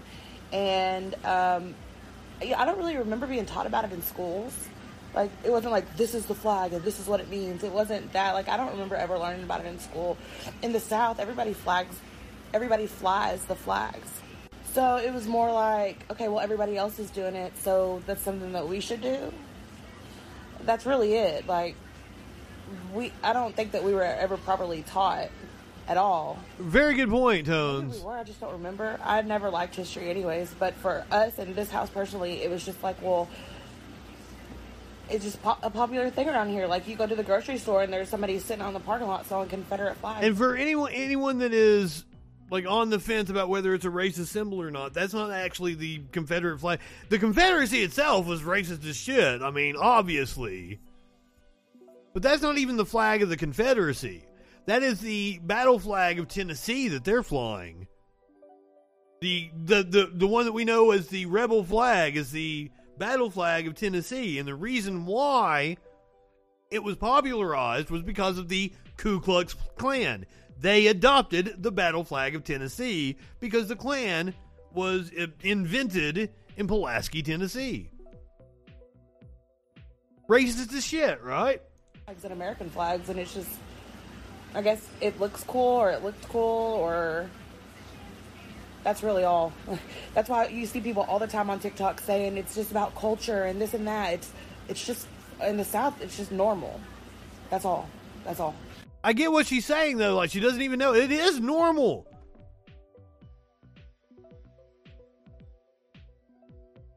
As someone from the South, I can tell you it is ubiquitous. That I don't know.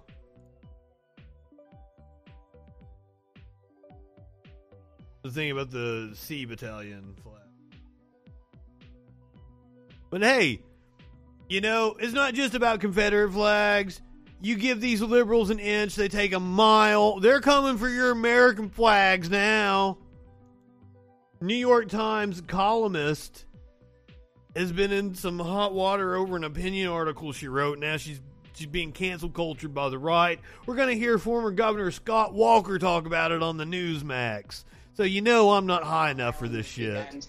Visiting a really dear friend, and I was really disturbed. I saw, dozens and dozens of This is the New York Times columnist.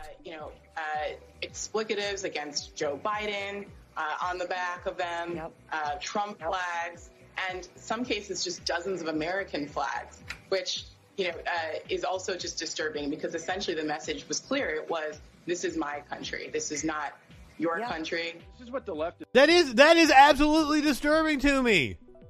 Fucking 6 months ago, you motherfuckers tried to take over the country. You think you're the real Americans. That is disturbing to me. Patriots complaining about taking away your American flag. Okay, so that was the first time I actually heard her statement. It was far more innocuous than what the headlines made it out to be. But let's hear the right-wingers and their take on it. Is all about. It's about division. And I think that's part of the reason why in the earlier segment we saw the votes that we're seeing in Texas, particularly in that case with a large number of Hispanic voters. People want to be drawn towards opportunity and freedom. They don't want socialism and division. And that's what the left is sowing. They think if you don't fully embrace every single idea and belief that they have, somehow there's something wrong with you, you're an outcast. As conservatives, our view is just the opposite. No!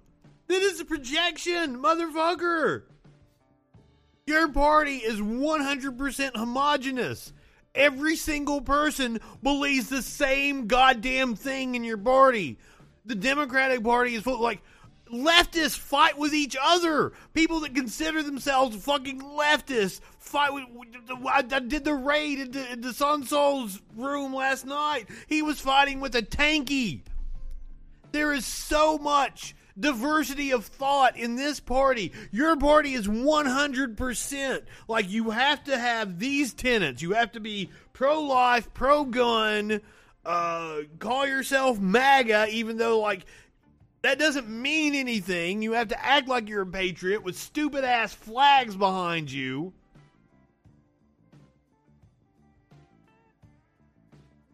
And yeah, this is Scott Walker from, what was it, Wisconsin? Yeah, former governor of Wisconsin. Who, like even his own party thought he was so bad. Like, I can't remember the whole story. Like, they admitted that he was a horrible governor. We love America so much. We want those freedoms and opportunities. Or maybe I'm thinking of Brownback. I'm sorry. Everyone who legally they still stick by Scott Walker, don't they? A great representative of this country. Many different threads woven together. E pluribus unum. That is our national motto. It means out of many are one, and that's what the flag represents. No matter what party, no matter what background, it's something that should bring us all together. It's just about reciting bumper sticker catchphrases and like trying to wave your patriotic dick.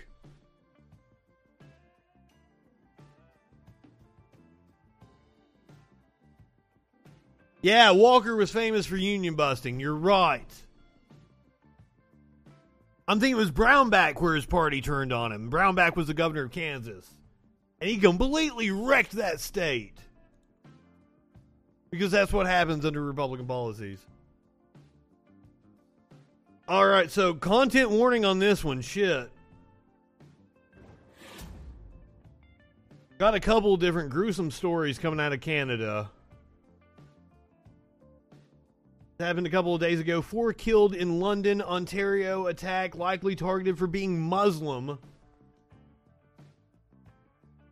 4 members of a London, Ontario family were struck and killed by a vehicle in the city's northwest Sunday evening, and they are believed to have been targeted because they were Muslim, according to the area police.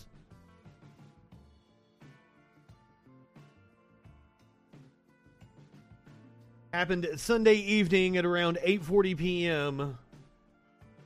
Emergency crews were called to the intersection of Hyde Park and South Carriage Roads south of Gainsborough Road. Clearly we're reading this is global news. God damn it. Local to Canada, obviously. He said it's the alleged driver of a black pickup truck who drove south on Hyde Park Road, mounted the sidewalk, and struck the family members. It said the vehicle took off southbound at a high rate of speed. Approximately 5 minutes later, he said the driver stopped the vehicle at Cherry Hill Village Mall. Oh, he stopped at the mall. Got himself a smoothie. The accused was subsequently arrested by police. The suspect was wearing a vest that appeared to be like body armor at the time of his arrest. God damn. There's evidence that this was a planned, premeditated act motivated by hate. It is believed that these victims were targeted because they were Muslim. There was no known previous connection between the suspect and the victims. Officers said a 74-year-old woman died at the scene. A 44-year-old woman, a 46-year-old man, and a 15-year-old girl were rushed to the hospital, but they later died of their injuries. God damn. Family members requested the names of the victims to be withheld due to privacy reasons. They're scared. Holy shit. A 9-year-old boy related to the deceased was also taken to the hospital where he's being treated for serious but non-life-threatening injuries. The accused in the case, a 20-year-old London resident, Nathaniel Veltman, was charged with 4 counts of first-degree murder and a count of attempted murder. He appeared through an audio link in a London court on Monday. He was remanded into custody and scheduled to appear in court again on Thursday.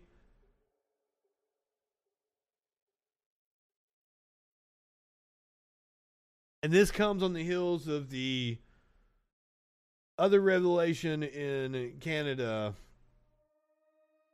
The revelation in Canada of the mass graves of indigenous people.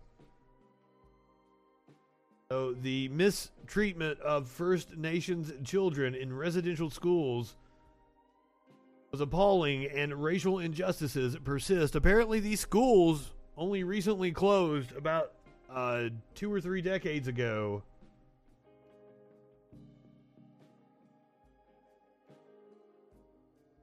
Last month, I'm not going to attempt to say the names of the tribes of the First Nation found the remains of 215 children who had been buried in unmarked graves at the site of a former Indian residential school in British Columbia. Residential schools which operated in Canada from 1883 to 1996 were government-funded, church-run. Of course churches were involved. Anytime there's an atrocity, you can bet that the churches are involved. Church-run institutions that took indigenous children away from their families with the aim of killing the Indian in the child. Fuck! This was not just a metaphor. The site of the unmarked graves that were discovered was one of many that are believed to exist at or near more than 100 residential schools all over Canada.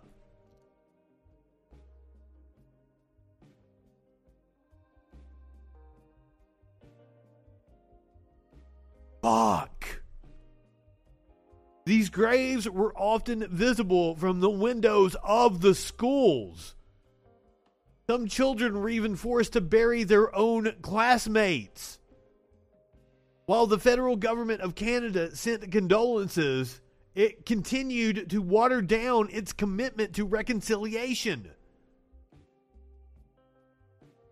It is currently in the process of litigation to avoid paying compensation to residential school survivors and First Nations children.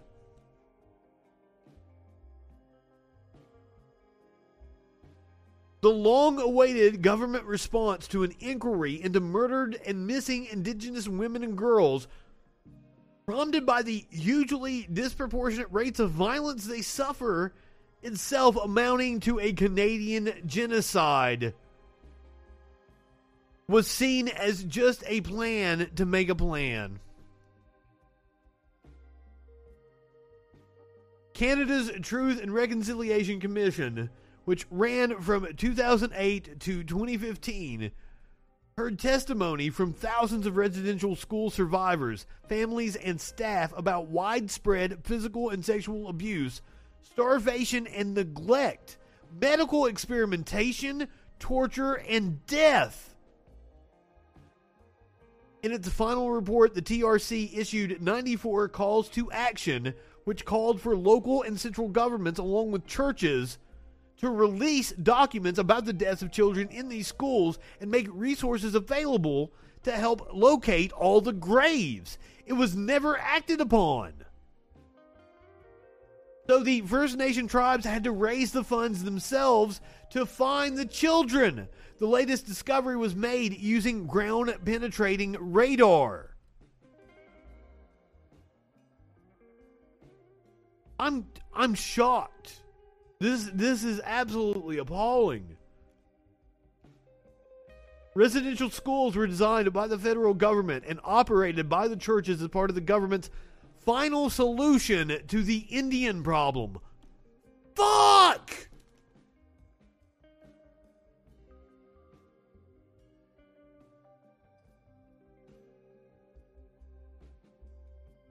That's quoting a government official from 1907.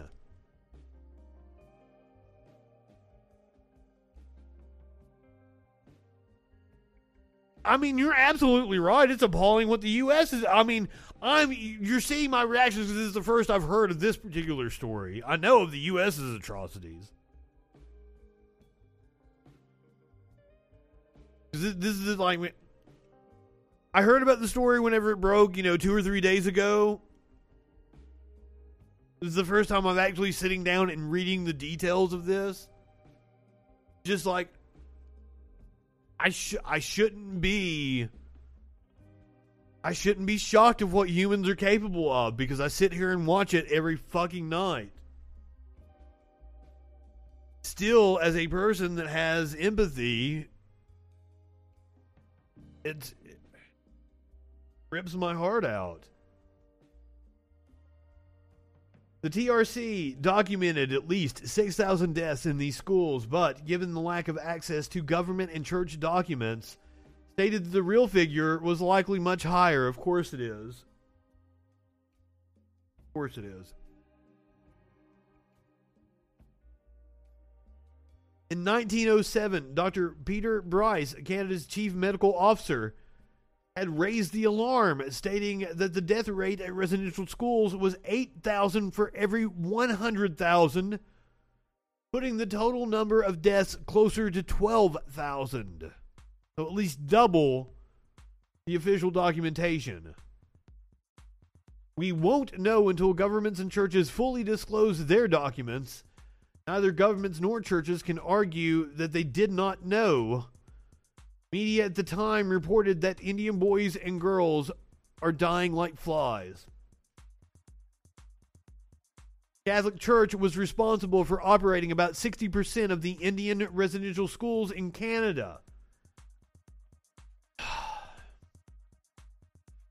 Thus, it holds a significant number of documents and has chosen not to disclose them all. Of course not.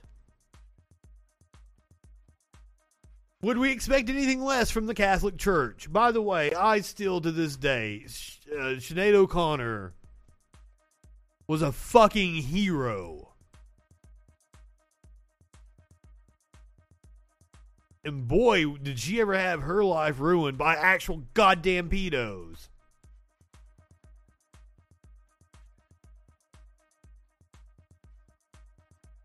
The federal government also purged more than 15 tons of documents, including 200,000 documents from Indian Affairs.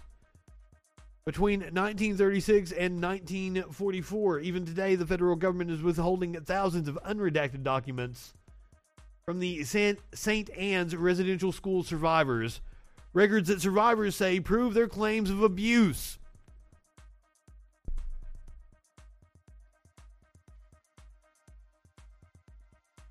This needs to be acted upon. A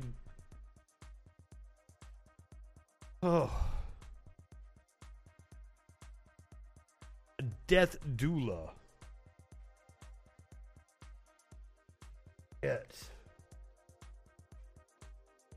The residential school survivors participated in the TRC to save their grandchildren from the systematic discrimination and abuse that they experienced. Yet, sad reality is that there are 3 times as many First Nations children in foster care today than at the height of residential schools. And the Canadian government has had a direct hand in making that tragedy happen. A federal government document shows that between 1989 and 2012, First Nations children spent more than 66. It says 66 M. We're reading from The Guardian. I'm not sure. 66 million? What? I don't know what 66 M nights away from their families means. My apologies. The federal government underfunds First Nations children's public services, which frustrates recovery from the multi-generational trauma that is the legacy of the residential schools. Government adopted all of the TRC calls to action in 2015 with significant public support. However, the media coverage died down. So did the state's enthusiasm for implementation. An important reason why outlets need to be covering this story. The news of the 215 children placed the TRC back on the front pages, directing attention to how few calls to action are being done. This 6 years later. Elsewhere, obstructionism and litigation reigns. The Canadian Human Rights Tribunal ordered the federal government to cease providing unequal public services to First Nations children in 2016, but it chose not to do so, spurring the tribunal to issue 19 further orders to press Canada to comply. On the 14th of June, the Canadian government is taking First Nations children to court again. Canada wants to deny children, and these are still children, $40,000 each in compensation. God damn. Moreover, Indigenous female experts, advocates, grassroots groups, and organizations speak out about Canada's continued failures to take substantive steps to address its laws, policies, and practices that have created and maintained high rates of race and sex-based discrimination, including children in care, over-incarceration, homelessness, and violence. Sometimes the written word doesn't lend itself well to broadcasting. Canadian representatives will offer flowery speeches about reconciliation with Indigenous peoples while maintaining us in conditions that, to quote a lawyer who reviewed the schools in 1907, are in uncomfortable nearness with the charge of manslaughter. We need the international community to push Canada to end these historical and ongoing injustices. It can, but has so far chosen not to. I believe that was attributed to Cindy Blackstock, a member of the Gitxsan. I apologize if I butchered that. First Nation. Oh.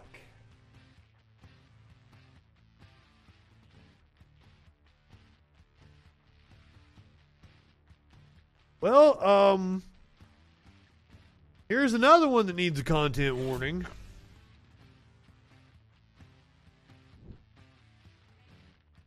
And once again, it involves someone in the church.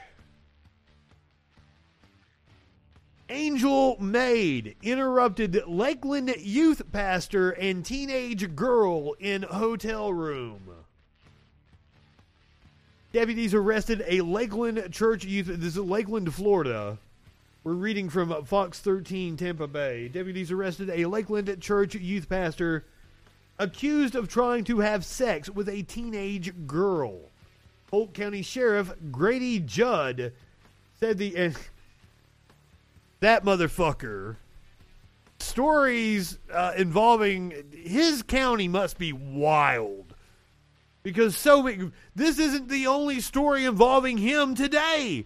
There was like a kid selling weed to 2 other teenagers that was ambushed and murdered.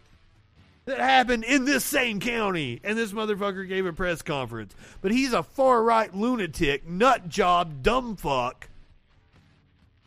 Talking about Polk County Sheriff Grady Judd.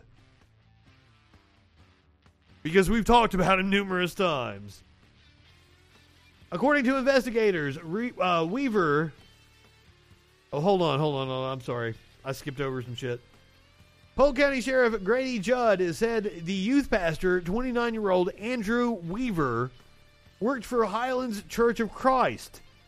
But when church leaders learned that Weaver may have had an inappropriate relationship with a minor in his youth group, the sheriff said they notified detectives. According to investigators, Weaver had been informally counseling the 17-year-old girl. Now, while I usually make exceptions for like 17-year-olds to go, oh, there's some gray area there, not when there is that much of a discrepancy. A 29-year-old, you're a fucking creep. You're a fucking creep on top of the fact that you are an authority figure in their life. Lots of redundancy in that statement, indeed. Instead of being the adult in the room, he creates a relationship with a 17-year-old, Judd said. Did I tell you that he's 29 and married and a youth pastor? Well, the youth pastor kind of thing like that makes me think he's diddling kids. That's that red flag to me. At one point, the sheriff's office said Weaver met the minor at the church and took her to a motel where they had rented a room, but before anything sexual could happen, Judd said a maid knocked on the door, startling Weaver. The victim told investigators that she believed their sexual contact would have continued to progress if they hadn't been interrupted by the maid. The maid who went to the door, she was an angel that day because it freaked him out, and the rest of that inappropriate counseling session didn't take place, the sheriff said. He added that the church did the right thing by turning him into the sheriff's office when they learned about what Weaver had done. That's surprising to me. I wouldn't doubt they had a conversation about, can we cover this up? Or do we need to actually report it?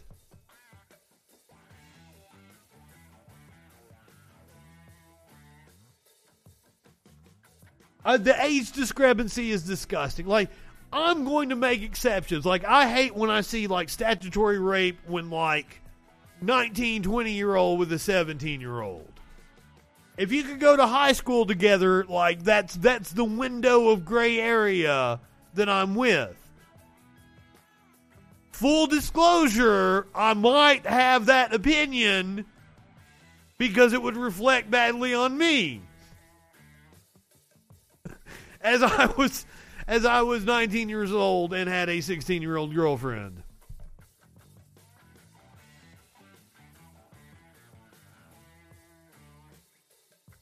We still talk to this day. Shout out to you, Meek Shake, if you're watching this. Using the role to gain access to young people, that is absolutely offensive and disgusting. The age discrepancy, 29-year-olds preying on young, vulnerable young women. I am not about that. And that happened a lot in my hometown. That's why me with a 16-year-old at 19 no one flinched about that.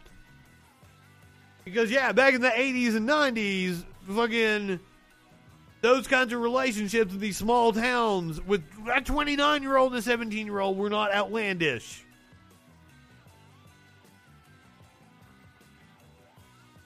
Yeah, like,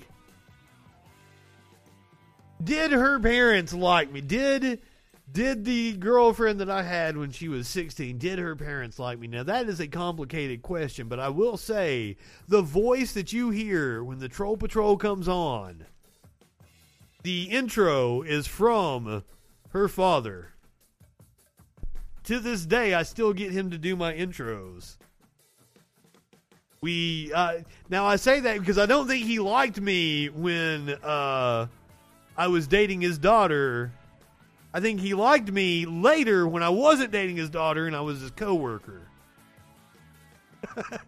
I think the dynamic changed a lot.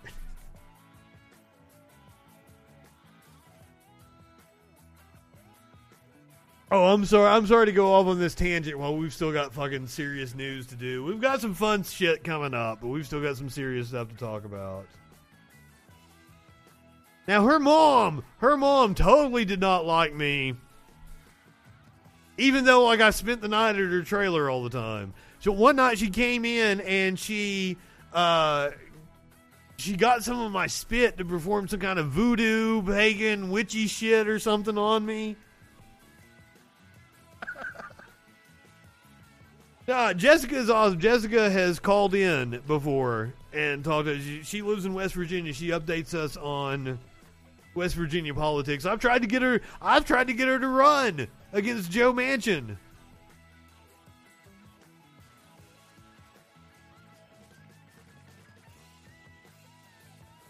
But yeah, 29-year-old, 17-year-old, fuck. No, fuck you. That's predatory. All right, new allegations paint Daunte Wright as a violent offender as top Democrats who attended his funeral silent. Now, you may think that headline sounded a little odd. We're reading from Fox News, the actual Fox News, not a local Fox News. As ex-Minnesota police officer Kim Potter is out on a $100,000 bond awaiting a manslaughter trial in the death of 20-year-old Daunte Wright, victims of his alleged gun violence are still reeling from trauma, and top Democrats who flocked to his funeral have gone quiet. Interesting. Wright is accused of shooting a teen and a former classmate on separate occasions in a pair of civil lawsuits against his estate. 7 months later, Wright was charged with aggravated robbery after a young woman accused him of holding her at gunpoint, choking her, and demanding she hand him hundreds of dollars. Wright and a friend attended a party at a home of two women and slept over on the floor. The next morning, the victim's roommate handed her $820 in cash for rent. After she left, Wright allegedly blocked the remaining women in the apartment and shoved a pistol in her face. This is all hearsay. But do you want to know what I have to say about it? I don't care. Just like Hunter Biden, I don't care. It's irrelevant to the matter at hand. His behavior outside of that police interaction has nothing to do with me. The way Kim Potter responded in that incident has everything to do with me. We are taxpayers. We dictate the policy of the police.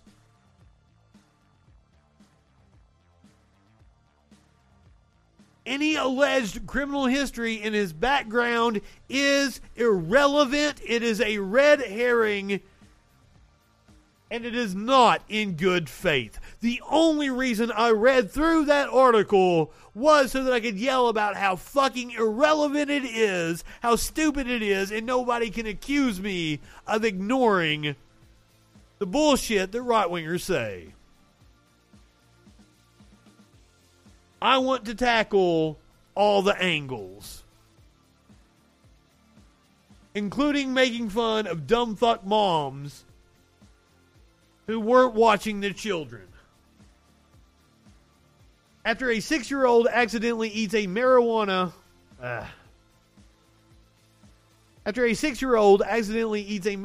gummy, mom urges for safer packaging. Now, I'm conflicted here. On the one hand, first of all, no matter the details of this story, the mom was derelict in her duty. She wasn't watching the kid. She failed as a parent, and she is blaming an external factor to try to dodge criticism alleviate her guilt. But I'm also open to the fact that maybe there does need to be some sort of uniform packaging to edibles, blah, blah, blah. I'm not opposed to it. But in this case, she's 100%. The parent wasn't watching the kid. The parent was not a responsible parent. Whatever, no matter what the details are, the parent was not a responsible parent in this situation. Now, clearly, we see the packaging here. It says Hawaiian Punch. It looks like any other kind of gummy. I'll give them that, but it is clearly marked. It says cannabis-infused gummies. It has weed. It has the weed symbol, the leaf all over the packaging. They're in red. Yes, they're not green. They're in red, so they look like the gummies. They're called Faded Fruits. It says sativa, 500 milligrams THC. They are properly marked to all legal specification.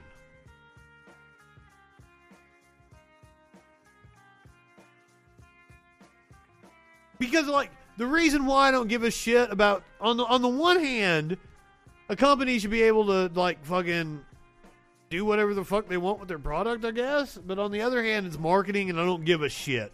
It's marketing. It's stupid-ass marketing. People that want gummies are going to go buy gummies and don't give a shit what your packaging looks like. And to be honest with you, so many companies spend so much of their actual product costs on marketing and packaging.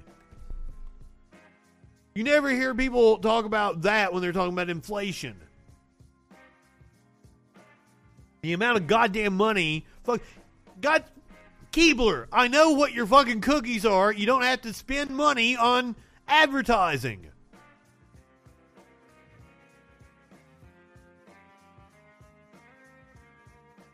Well, let's get the actual details. I don't know what happened. In late May, Morgan McCoy's found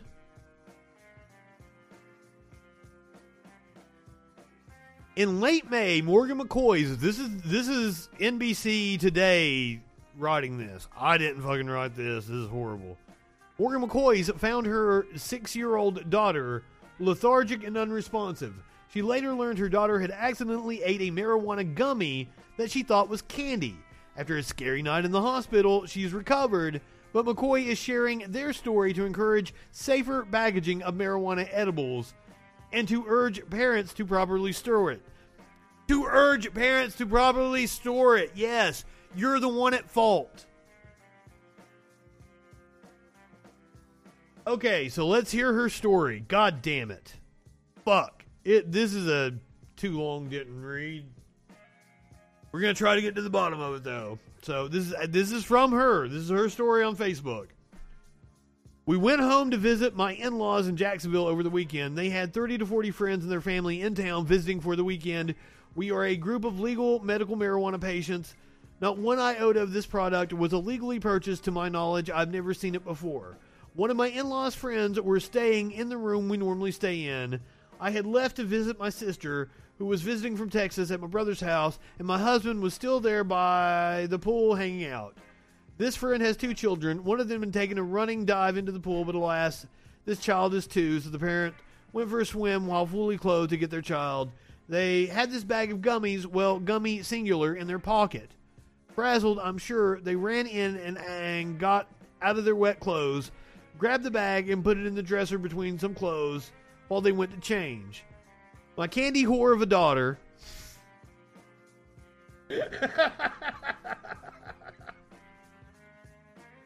My candy whore of a daughter went in looking for her clothes because this is the room she normally stays in. She came across the bag and, like any 6-year-old would, she ate the candy.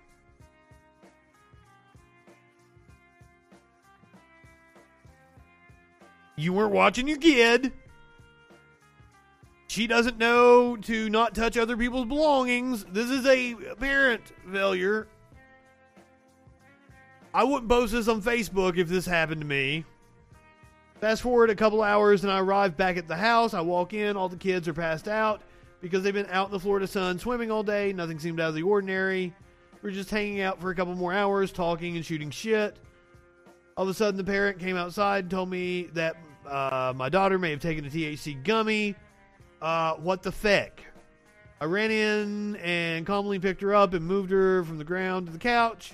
She couldn't open her eyes. She was completely non-responsive. And when I laid her down, she kind of braced herself like she felt like she was falling. I turned around and, yeah, you probably overreacted. Someone gave me a gummy one time at a concert, and I was completely sober. I didn't even fucking feel it. Now, granted, I take bong rips all goddamn day, so I have a really high tolerance, and a kid is completely different, but I feel like they were probably just, conked out. I went to the hospital, spent the night. All they could do was monitor and give her fluids. I was up all night with my husband watching those machines. Her breaths per minute would drop to single digits at times. Her heart rate would shoot up at alarming levels at others. One of the scariest moments of my life. I want it to be abundantly clear that this other parent did something that anyone could do, and we all have done. This is not about them. No, it's about you. It's about you. You failed. You failed as a parent. Oh, shit. Did I skip the seizing? Oh, I'm sorry. I'm sorry. Thank you, Tones, for pointing that out. Boy, am I glad you were reading along. What's it too long? Didn't read. I'm kind of just skimming over it.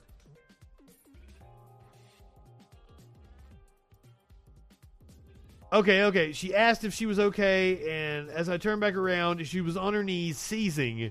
I grabbed her and ran outside and just paced back and forth, waiting for the ambulance to arrive. Okay. That is serious, but still, it's the mom.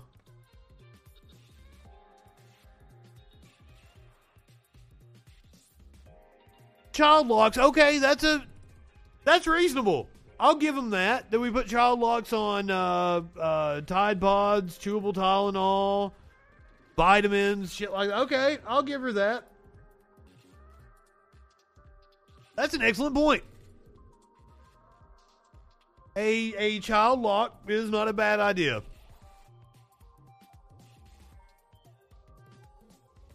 That one is a good point made by the parent. However, I still stand by. They weren't watching their kid. The kid clearly doesn't know boundaries and not to touch other people's shit. One of the reasons why I can't stand to be around kids. They touch my shit. Always got asked back when I was doing photography if I had kids, and I always had the same joke like, nah, I wouldn't share my PlayStation with them. I say joke, but like it's kind of true. All right, gay conservative epically schooled after saying he doesn't know why Pride Month is a thing. So we're going to watch this TikTok here. Hopefully there's no copyright music. As a gay man, I've never understood why Pride Month is a thing.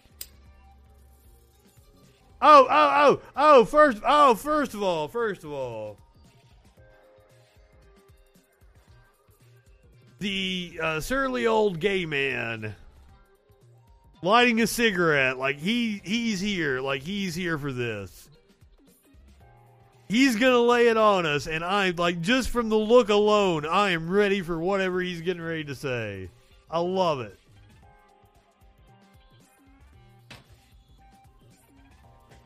Oh shit. Andrew, the Milo say the dogs don't bark at him anymore. They used to bark at him because it happened while I was down with the technical issues, and I'm just like, hey, everybody else has played it. I'm going to skip over that. But that fucking video is hilarious. Stupid ass Milo. God, I hope he sounds like Sean Connery. I can't wait. Oh, this is going to be cool.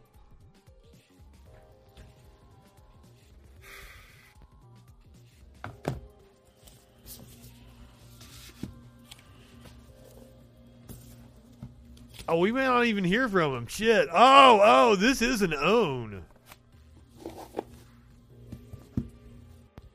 It's because you don't know the history or choose to ignore it. See, I was alive in the 80s. When our government was dragging their asses about AIDS because there really weren't that many gay people to be worried about.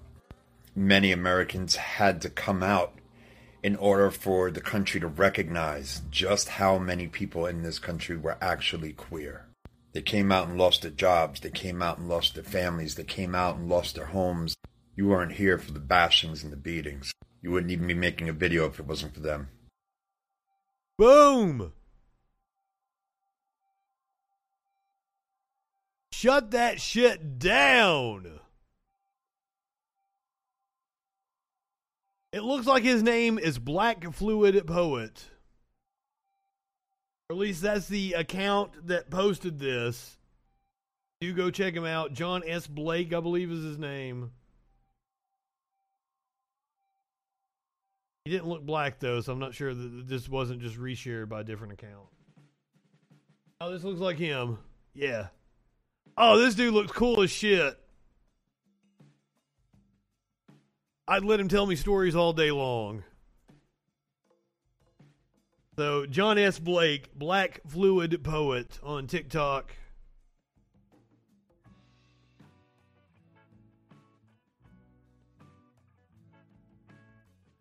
He is cool as fuck. They are cool as fuck. Alright. It's about time to bring it on home, and you guys know the way I like to end my streams with animal videos today. We're gonna see a horse crossing. Ah, fuck. Blowing us out with the crazy ass music. Animal hype indeed. Let's go back to it. Horses in New Mexico bringing traffic to a halt. Aren't they the cutest things?